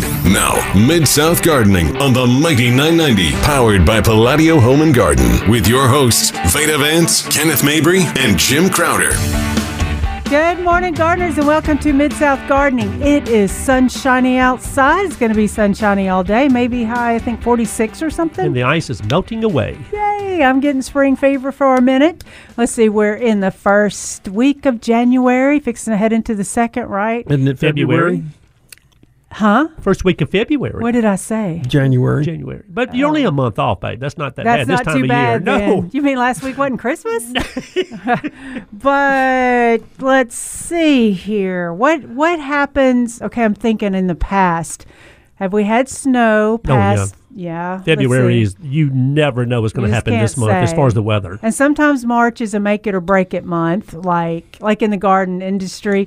You'll get a beautiful month, or you'll get a horrible month for March, for weather-wise. So I wonder what that one's going to be. Well, and that's what happened last year. It was wet and cool until mid-April. It took forever to get to spring. That's what it was. And then we had 3 weeks of beautiful spring weather. Then it got blazing hot overnight. Which then in turns makes me think, or not makes me think, but I want to let y'all know that you can garden all year. Absolutely. Y'all don't have to wait until the weather gets gorgeous.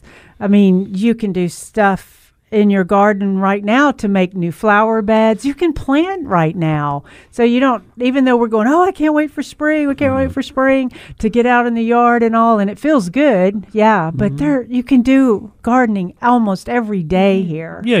We're not telling people to go out there and plant impatiens right now, but when it comes to, hardy perennials and trees and shrubs, I tell people every day, as long as the ground's not frozen or it's muddy wet, you can plant if you can get your hands on what you're looking for. So what kind of book you have over there, Jim? Well, I bought the new edition of the National Audubon Society Trees of North America. Nice. Love it. I had the original, the older version, and so I saw this out. And it sells for about $40 or so, but I found it online for like $17. A real book. Yeah, and it's a real book. You can actually has pretty decent pictures. You can smell the ink. But to me, it's one of those books that was written by people who are good writers. But whoever edited it really missed a few things. I've marked a number of errors that I found in it. But like this one right here, here's a picture of what they're saying is an example of opposite leaves. Well, that's actually a compound leaf. Okay, and so they've a number of issues in here with pictures and where they didn't put things like the color of the flower or the fruit or. So anyway, but that's a pretty book. It is a pretty book, and for $18, it's not bad. All right, well, can I look at it while y'all talk? Yeah, go ahead. Well, and trees are, we've always said that they're a big deal. And of course, if you look around, drive around Memphis, mostly what we see, and I say mostly, predominantly what you see around here are the big oak trees, and I love them. Thank goodness we do have oak trees here. But there are so many other varieties of trees that we can grow right here in the Mid-South. Do we have more oak trees than majority? I mean, we have to. Well, absolutely. Yeah, and we get a lot of hybridizing here too, so it's sometimes difficult to tell which ones are which. Man, that's for sure. Yeah. I'm glad to know that. I think when Michael Durr came to here, years ago, he went through the cemetery that's down there on Highway 50. Elmwood? Yeah, Elmwood Cemetery. Yeah. That's what I was trying to think of. And the state forester, had been through there and labeled the trees, and they were almost all wrong. So he could, how does this happen? Well, because you can label something as a red oak. Well, but that thing has been there it's been hybridized, like you said, Jim, from so many other different trees around there that it might be a type of red oak, but is it really a red oak? Yeah, it can be a cross between a number of them, and they're and they reproduce, so then you end up with even more mixed heritage. So, but we are. Originally, this was where 3 hardwood forests came together. One out of Missouri, one from Tennessee, and one that moved up through Mississippi. Most of the Mississippi was removed in the Delta for farmland. But at one time, this was where those 3 forests came together, and so we had a very diverse. We got the homogeneous trees. Yeah. Well, no wonder Memphis is freaking out. They had all the forests together, and now they're gone.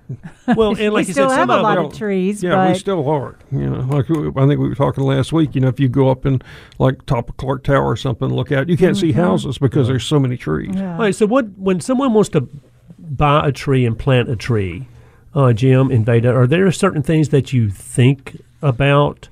Because I always think about the size of the tree. How big is this tree going to get in reference to where I plant it? Well, Okay? like one thought is, first off, what are you really going to use it for? Do you want to shade your whole house or just the window? Is it going to be an edible? Do you want it to lose its leaves? Kind of figure out what you're going to do with it. So you're saying, especially if you want it to, if you're planting a tree for shade, you want to strategically put it where it needs to go. That's kind of one of the questions, because when people come in and say, which tree should I plant? Then I just think of my most favorite tree, but you've got to think of all the other issues going on in your yard to pick it. And then the effect it's going to have on your turf, the plants under it, because if you've had tree plants or shrubs have been in full sun, they're not going to do well up underneath the shade. And you better be prepared for that down the road, right? That may be 10 or 15 years, but if you bought that house, you're financing those shrubs over 30 years. Yeah. So That's true. That is true. I mean, but I still can't imagine landscapes so sterile that you don't have trees. I mean, to me, other than the tulip poplar in my front yard, when I look at a tree, I just see the good things of that tree. Now, are there some trees that are planted too close to the house, to the foundation? Yes. Oh, yeah, and a lot of the landscapers who do these new houses, they have to meet a certain number of plants, like 13 shrubs and a tree, right, for the loan to go through. They don't really care. They're looking at cheap. Yeah. I see so many silver maples planted because they're fast growing. Right, and it's not if they're going to break; it's when are they going to break? Kind of like the Bradford pear, right? So they make poor decisions. But what about, Jim, also planting these trees really close to either a foundation, very close to a driveway, close to a walkway? There are some trees that you can plant a lot closer to your house, your driveway, your walkways than you can other trees. And a lot of times we see people make that simple mistake. They love the tree that they planted. It's in the perfect spot as far as, the shade and so forth. It has the right, foliage that they like, but it's still not the tree for that spot. Right. Because of the root system they don't think about later on. Right. And, remember we talk about when you look at a tree, think of it as a wine goblet and a dinner plate. The roots are 2.5 times the width of the canopy. Yeah. So, they're going to be in your neighbor's yard. They're going to go onto the street, to cross the street. I mean, it has a huge, huge root system in our type soil. They don't go very deep, but they go very wide. And y'all both had made the comment about even when a tree gets blown over, like some of these massive oak trees from time to time, you see this real thin, root system, because that root system, like Jim is saying, is not going that deep because of our clay soil around here. And it's all the fibrous feeder roots that are out farther. They're right at the surface. I mean, if you could actually get down with a microscope and look at it, you would see these little feeder roots kind of jumping out of the soil like dolphins. Okay, because they're right there. They're competing for nitrogen from the rain. So it is the vast majority of roots that are important to almost that plant ground level. are right at the ground level. And I see all these tree companies advertising deep root feeding.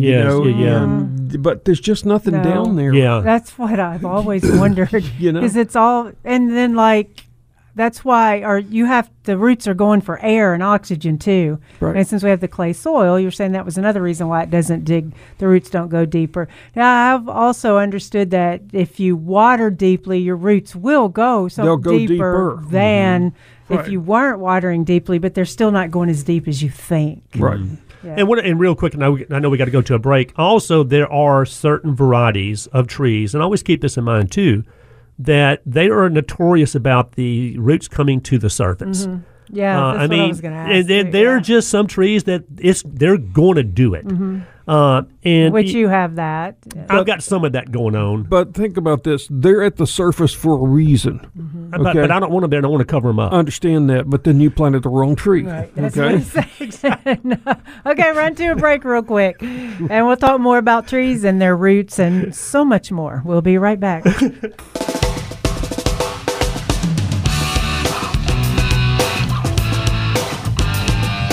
Good morning, gardeners. Welcome back to Mid-South Gardening. Yeah, if you want to give us a call this morning, 260-5926. 260-5926. That's 901-260-5926. You can go to the Mighty 990 Facebook page and shoot us a text there. And, of course, if you listen later on, kwmradio.com, listen to the podcast anytime you want. So a lot of different ways to get in touch with us, Miss Veda. So we were doing the trees and the root systems and all and talking about not planting them too close to the house.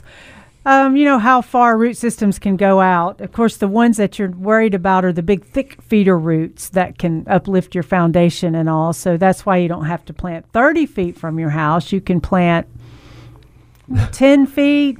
Well, it That depends might on be- the tree. it might be a little but I've seen close, but- oak trees, 6 foot away from a house. Yeah. And of course, the house is fine. Don't get me wrong. Right. But I just think you need to be aware of what kind of root system this tree is going to have when you plant it close to any kind of structure. Yeah. So you're describing your situation, and Jim's like, you shouldn't have planted it, but you got stuck in where it was there when you got there. Yes. So you didn't choose this. No. But root systems on trees. Yep. Okay, let's go to Jan calling from Brinkley, Arkansas. Good morning, Jan. You're in the Mid-South Garden. Yes. Good morning. Hey, Jay, good morning to you, dear. We have lost 2 trees. One we had to have cut down. It was a large tulip poplar. My husband and I planted when we first got married between my house and my brother's house, who lives next door, which is about a 20-foot area. And, of course, it got huge. And then we had a couple storms, and limbs fell on his house, limbs fell on our house. Oh, yeah. So we decided it was time to cut it down. And then last year in the spring, we had a terrible storm and lost a huge oak tree in front of my brother's house, which was my parents', that had been there for probably 75 years. Just broke all of our hearts. Yeah. It was going south anyway, but the storm got it. So now what we're left with is 2 great big holes. The guys came out and ground the stumps down, and he wants to plant something there, which is right in front of his house, between the house and the sidewalk. And I would like to plant a smaller tree between our houses and maybe make a garden around it. But I don't know what to do, how to treat that with all that sawdust in there. Where do I start? Yeah, so definitely remove as much sawdust as possible. And don't replant in the same hole. Okay. Don't replant. No. Not in the same hole. Yeah. Because you have all the roots from that tree, which are going to be decomposing over the next 15 years or so. And that's going to collapse inside there and leave air spaces. And if you try to plant in there, your tree's going to, not get anchored well. And it's going to have some other issues as far as watering and that sort of thing. So you want to get 3 to 5 feet away from that if you can, and plant there. And what about, guys, as far as an ornamental type tree that she can plant between the houses where that tulip poplar? And Jan, I don't know if you've ever heard the show before, but I'm always talking about the tulip poplar that's in my front yard. And I am so ready to cut that thing down. And I love the tree, and I really do. And it does a good job, but it's the wrong tree for the wrong spot. So I know where you're coming from. So if you're looking for a smaller sized tree to plant between the houses. And how is the drainage in there? I mean, is this are the houses going to shade that any? No, it's pretty hot there. Okay. It's on the west side of my house. Oh, okay. All right. And so it's on the west. It faces the west, and it's pretty hot. That's one reason we planted the tree there, was to shade our house. We have a big Victorian house, and we thought, oh yeah, get a good fast-growing tree that'll shade it. Yeah. And then we were sort of sorry. Yeah. I mean, would you go with a maple, Jim? Well, a maple's going to be fast, going to be colorful. It's going to be a little more difficult to plant under because of competition from the roots. One thing I would consider would be a dawn redwood. Of course, it's kind of conifery looking, but it's not evergreen. Drops its foliage. There's nothing to rake. And it's very rapid growing. Grows straight as an arrow. And it's very delicate looking. It would shade the house during the summertime, but then allow sunlight to get through during the winter so it can warm the house. So And how big would that tree get, Jim? 35, 40 feet here probably is about it. Yeah, about it. Because I was thinking when you were talking about small tree, what was the height you were kind of looking for? Something a little bit bigger than like a dogwood or a crepe myrtle, something that would shade basically the bottom story of the house. I don't really necessarily want it to grow to the top of my roof line. Right. Okay. So you need something even smaller. Yeah, We that's have a tough We have part. a squirrel problem also. And they love that tulip poplar. Oh, I think man. They all sat out there and chattered at me when we, because they couldn't get in our house anymore. They still can get in, but because we have flying squirrels too, but not as easily. Well, you could do, And Japanese snowbell. yeah, Beautiful, very fragrant tree in the spring. Any of the, or most of the deciduous magnolias, ornamental magnolias, tulip magnolias, Yeah. as they're called. And then there's the fringe trees. It might not get quite tall enough for you. I like the Chase Jane. Vitex. Yeah, I mean, there's so many things that you can put in between the two houses that are still going to, you're going to have a tree there. It's not going to be a massive tree. right. So we're going with Japanese- red bud, a maple. Even some of Japanese the larger crepe snowbell. myrtles, Yeah, crepe myrtle. would give her summer color. I do love that snowbell, though, that you mentioned. Yeah, Japanese snowbells, extremely fragrant, and it's just a beautiful tree. It's going to max out around, the top of just below probably your roof line. Going to get 15, 20 feet wide at max. Great tree, though. Okay, what about the one in front of my brother's house? Now it is a small area between two sidewalks right in front of his house, and it's north facing. Let's see. And how tall did you want it again? Well, it was an I oak think tree we there. want- Yeah, there was an oak tree there, a massive oak tree. I mean, it was huge. We were very lucky when it fell, that it fell sideways and not on my brother's house and not on the house across the street, because it would have done some serious damage if it had done that. Well, I 'Cause still, it literally split. yeah, and Jane, I still love the types of maples. I mean, Yeah, I because dig that choice. they're so fast. I mean, they're really fast growing. It won't take a long time to have another beautiful tree there. I mean, the fall color, you can't beat it. There are really not a whole lot of problems with them, honestly. Now, later on in life, the roots tend to come up towards the surface, but happens on a lot of trees. And you can always create a bed, up under the maple, or you can just put some, a light layer of mulch up under there. I mean, so it to me, I would not ever not plant a beautiful maple knowing that later on some of the roots are going to come close to the surface. I would not plant it for that reason. Unless you just have to have grass growing up to your tree trunk. Then, maybe to second guess that. Also, you could even use shrubs that grow into smaller trees, like the sweet olive. That's we sell it more as a shrub, but it actually, if you keep limbing it up, makes a nice small ornamental tree for between the section of your house, like you were talking about. For your brother's house, I'm liking the maples, and I know you had an oak, but I still like the red oaks, the nettle oaks to go there. What else would I go with? Oh, a ginkgo tree. Why not a ginkgo? I love them. One of the prettiest trees on the market, but it's just going to be really slow growing. That's all. Yeah, it would be. Right. he's just, he's not much of a gardener, so he wants me. I'm in charge. So. Yeah. Well, Jane, I would definitely look at some of these maples. I really would. Whether it's the October Glory or the Blaze, the Improved Blaze. There's just so many beautiful maples on the market, and like I said, one of the attributes of them is that fall color that you cannot beat.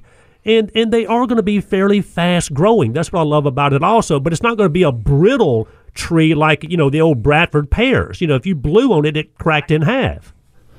Right. Do we have any elm trees now that we even want to recommend? Because elm trees were always a good thing. I still like the Princeton elms. That's a quicker grower.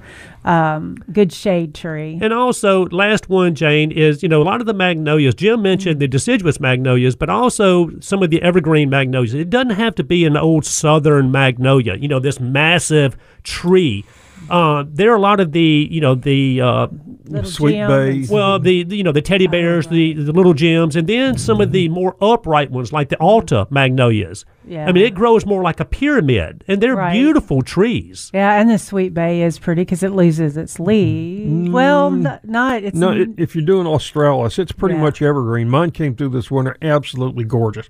Cannot tell that it got cold. So, Jane, I know that's a lot of information, a lot of different types of trees, but it really comes down to a matter of preference also. Yeah, and if you're a member of our group, go to the file section. There's a section in there on ornamental trees that I think may give you some good pointers too. Right, I am. I have one more thing for Jim. Last year, I contacted you on the Facebook page about an old antique rose bush that I have in front of my Victorian house that my great grandmother planted sometime around the 1900s. That she lived in this house, and it has survived despite lack of care and lack of care and care and lack of care all these years. And last year, my rose growing friend here encouraged me to prune it, which I did with great trepidation. I was terrified that I was going to be the one ancestor that was going to kill it. And I trimmed it, and he said, now take those cuttings and stick them in something. And so I stuck them in pots, and some of them I just put root powder and stuck them in the ground around the rose bush and on the other side of my house. And they have almost all rooted beautifully. Good Lord. Ancestors are proud of you. Yeah, they are. The old roses do that really well. All right, we're going to run to a break. Thank you so much for the call, Jan. If you have questions. Oh, thank you. Thank you. That was cool.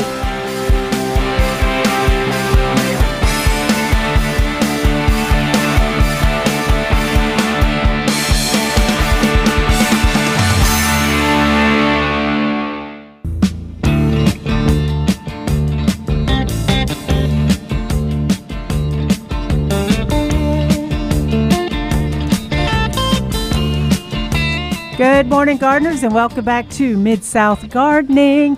We've been talking about trees, and I was showing Jim a picture of one when I was in Florida. There was this really cool tree that it looked like it was the Aurelia bush to me. The foliage looked like an Aurelia bush, and it had these big green fruits growing on them. Papaya.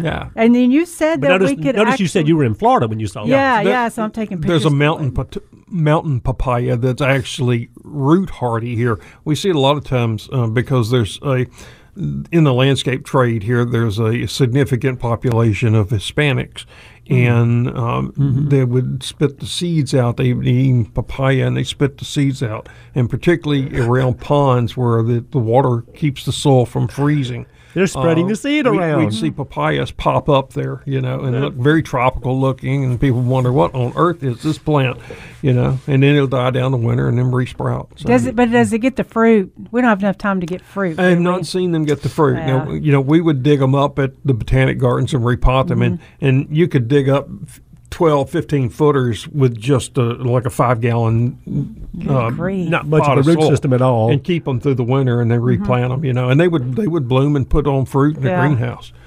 So that's not one that we can recommend for a long-term tree here. Is a papaya, but it sure was interesting to see because I thought it was one of the shrubs, the Aurelias. I looked at the leaf and I'm going, I'm just so confused, but it's actually a papaya. It also reminds me of almost like a fig. Yeah. I mean, to me, the closest thing we would have that do grow around here would be a fig tree. Now, can a fig get knocked down to the ground? Like this year, probably. Probably, yeah. And they usually come back from the root, typically speaking. But yeah, a lot of people will grow fig trees. I've seen people put them in the landscape, same as blueberries, for more of an ornamental reason, and not getting the blueberries or the figs, because with the blueberries they love the fall color.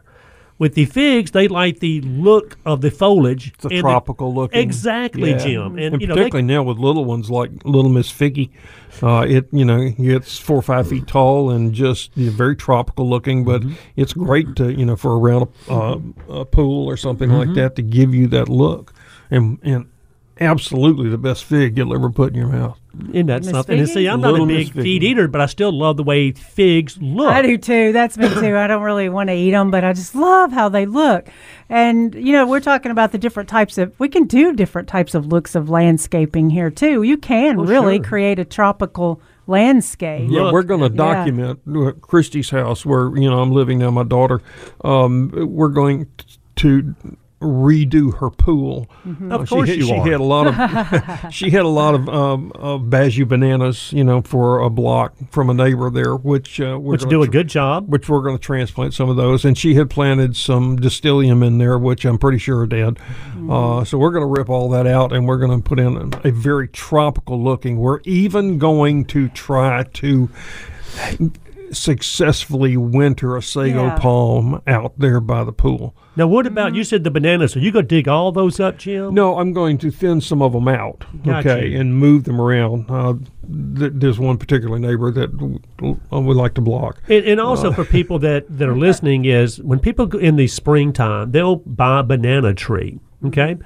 But a lot of people don't know that there's a tropical banana tree and a hardy banana. And if you want one that's going to come back, and they do really come back well, year after year after year, make sure you get the hardy banana. Yeah. Now, if you're growing one just in a container as a tropical, that's fine. But just remember, there are some that definitely come back around here. Yeah, and the other ones you can grow. You can dig them up. In fact, there's one of our members who grows more different varieties of alocasias than I've ever seen. I mean, I think of elephant ear when you say alocasia. Yeah, and he grows bananas also, and he digs up these huge bananas and puts them in almost a 5-gallon pot and winters them, cuts the foliage off of them, and then replants them in the spring. And he does the same thing with his alocasias. Wow. Okay. So it's they're very easy to dig up and we used to dig them up, bare root them, and let them dry for a couple of days out on the patio to get rid of some of the water weight, because bananas are extremely heavy. Yeah. All right, what about some of the trees, guys, that we try to grow here that are marginal? Because, we'll drive up north or go out west, and we see some of these beautiful conifers and some of these aspens and so forth, and we want, there again, to grow something that typically we don't see a whole lot of around here. But things like the hemlocks and, how successful, Jim Veda, I mean, can we go down that road? There are some that you can grow that require some special conditions. Primarily, it's winter drainage that is the killer for many plants here. Yeah. Anything, if it's native to mountainous areas, we're at the bottom of the mountain. Okay, so that's a real issue. Okay, we are at the bottom of the mountain. You got to have soil that has a whole lot more air in it than ours does during the wintertime, particularly. Palms are one of the things. The cold doesn't get the palms here as much as the cold, wet feet. Yeah. So if you can give it that really good drainage, you really increase the chance of it surviving. In fact, during the break here, I was talking about we're going to do a sago palm at Christy's house. It is technically a Zone 7 plant. It will survive with snow on it and that sort of thing, but we're going to pull the leaves up. We're going to insulate it and see if we can get it to make it through the winter. But it's going to be planted in a little, basically an elevated bottomless pot, so that we can get air in those roots. Water doesn't stand around them. So you're going to make sure you have really good drainage around this thing. That's right. That's going to be the key to getting them to survive. So because I do hear people say that they have sagos and they've survived. They'll go, they made it through the winter. Right. It's all, but everybody always says, but only for a couple years. They haven't made it last long term, and so it's kind of like you maybe got lucky this first couple of years because of, like you said, the drainage. So you're putting it in the ground. It's going to be in the ground, but it's going to be, I don't know whether I'm going to just put a little rock border around or something, but it's going to be planted so that it's 6 to 8 inches above the grade. existing soil grade. And then, something wrapped around it, rock or some sort of thing to hold the soil in, keep it from getting in the pool and that sort of thing. So for our tropical look, you're going to try We're going to do sago. the bananas and We're going the to palms. do, I told you I need some alocasias, the large growing, some Thai giants, and some of those. We're going to do some of the smaller alocasias, like the black one that's hardy. He's going to turn this thing into a tropical wonderland. I'm just telling you now. Yeah. But we're talking about some of the the trees that are marginal, that are, in other words, if you drive around and you see trees that don't typically you see here, there's usually a reason that you don't see them here. That's right. Now, that doesn't mean that we don't go out and try to plant some of those trees, because you can have microclimates where you can have a Fraser fir, for example, grow. I know of some Alaskan weeping Atlas or the fir. Yeah. That are surviving, but they were not planted. They were set on top of the ground, and then soil added around them so that they drain perfectly. So all we're saying, and the reason we're bringing this up is, there are some specimens of trees that you might get to live around here, but you're probably not. And like you're saying, Veda, it might live for a year or two, then you get this blazing hot summer, and then this really wet winter.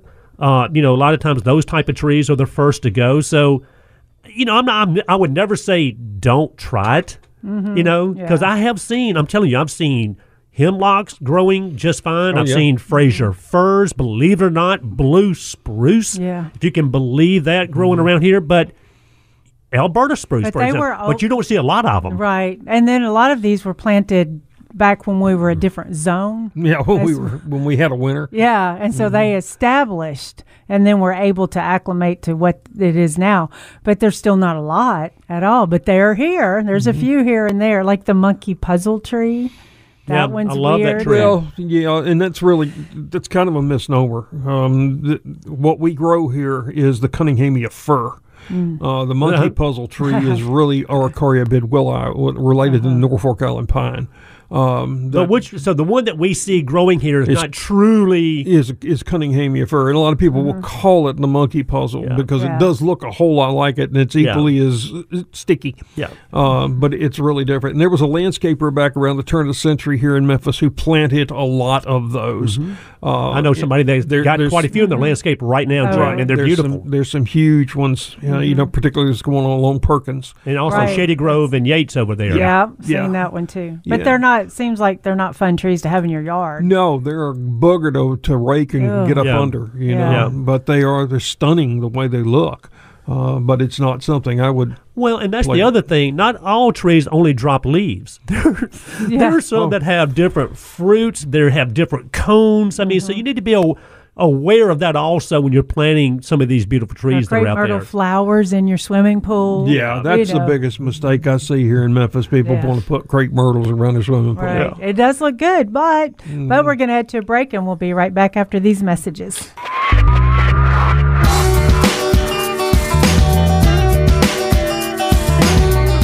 Good morning. Welcome back to Mid-South Gardening.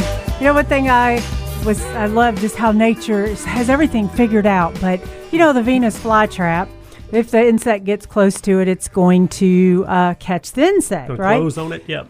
And then how does it ever get pollinated? But their blooms bloom way above, right? So they can't get trapped. Isn't that smart? Hold on, you gotta explain that to me. So when a Venus flytrap, for example, right, which is native somewhere, right?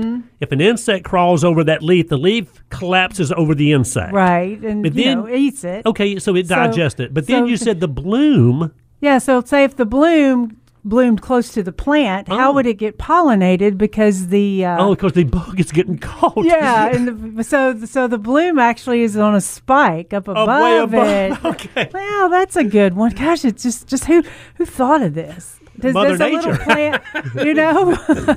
And then this is, I had wrote this down to remember because Jim was talking about one time where, no, you don't put ice on orchids. You know, why did you put ice on orchids? And I was watching a guy talk about growing orchids.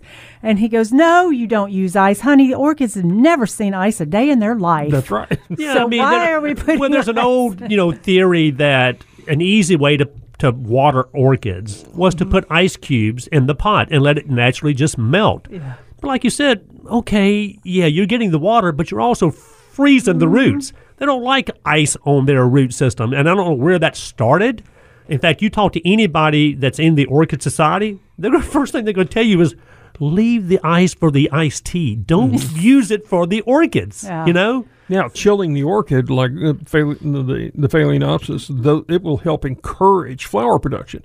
You know, I would take mine and put them in the window and pull the shears around it so that the pot is trapped between the shears and the window. So it would drop the temperature in there during the Okay, wintertime, yeah. and that would help stimulate flowers. But you're not putting ice cubes I'm out not there as a putting watering ice cubes on practice. it. Yeah, You you're know, not shocking it. And you're not, whenever you put ice cubes on it, you're not getting even watering. You're not Yeah. saturating that entire. The water's going to follow the path of least resistance and go down through that. So you're going to have a little bit of wet bark or soil mix, and then you're going to have a lot of dry Right. stuff. Isn't it Or amazing half of how- it'll be dry and the other half will be nice and wet. Yeah. Yeah, that doesn't help. How some of these things, well, I saw her doing it and I saw him doing it, so I did it. And then, it just keeps going along, but it doesn't mean it's the right way to do it, for sure. Right, And then, yeah. Veda and Jim, what about turning houseplants? We talked about this about 6 weeks ago, how important it is from time to time to turn the houseplant, especially if they're getting a good bit of light. But isn't it a good practice to turn them all anyway, regardless Yeah. of where they are? It really is. Absolutely. Yeah. They don't have to be in front of just the window. Yeah, Those unless are not, you've got direct overhead light, Right. then I would suggest just turning them a third every week or so. Right. oh, And then even that often. And also, it's good to turn them just so when you're watering, you don't keep watering in the same Right. location because it can compact the soil, and that you'll see a little dent in the soil where people just keep watering the same place. That also makes it hard for even watering too. So turning it every time makes you water in a different spot every time. And then if you can't do it once a week, we're saying, do it just often, especially this time of year. When I say often, even once a month is better than not doing it at all. Yeah.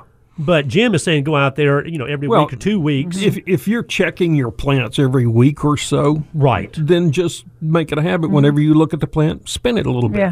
yeah. And what made me think of this is Jim and Veda, y'all might have saw Gina, my wife's Christmas cactus or Thanksgiving cactus blooming, early on last year, around Thanksgiving. And it was beautiful. But she also had another one that wasn't really blooming at all. Well, she took the one that wasn't hardly blooming at all and did put it in front of a window, and she turns it, Yeah. and the thing is starting to bloom. Yay. So it just a change of light. I'm telling you, it makes a difference. I'm telling you. Fertilization also makes a difference. That's one thing I see that people don't do at all. Now, basically, is not they don't fertilize. Yeah. Or The container replenish. is really important. Yeah. No, but we said, this time of year, during the winter months, you typically don't have to feed your houseplants that often or at all, because they have slowed down. The metabolism is slower than it will be when the days are longer. And whether you're using a water-soluble plant food, and there's a million good ones out there, or a granulated plant food, the big difference is if you're using a water-soluble, one that you mix with water, you're going to have to use it probably more often than one that you use that's granulated. So always keep that in mind also. Right. I've used some people use the both. Fox Farm fertilizer, Like the Grow Big or the Fox Big Farm Bloom. soil enhancer. Should I say? Yeah, mixing that and watering our plants with it, and I see good results, really good results with the Fox Farm. And what's the other one? I've used the Espoma liquid. And the Fox Farm. Yeah, those two have done really good. And then I still top off with the worm castings.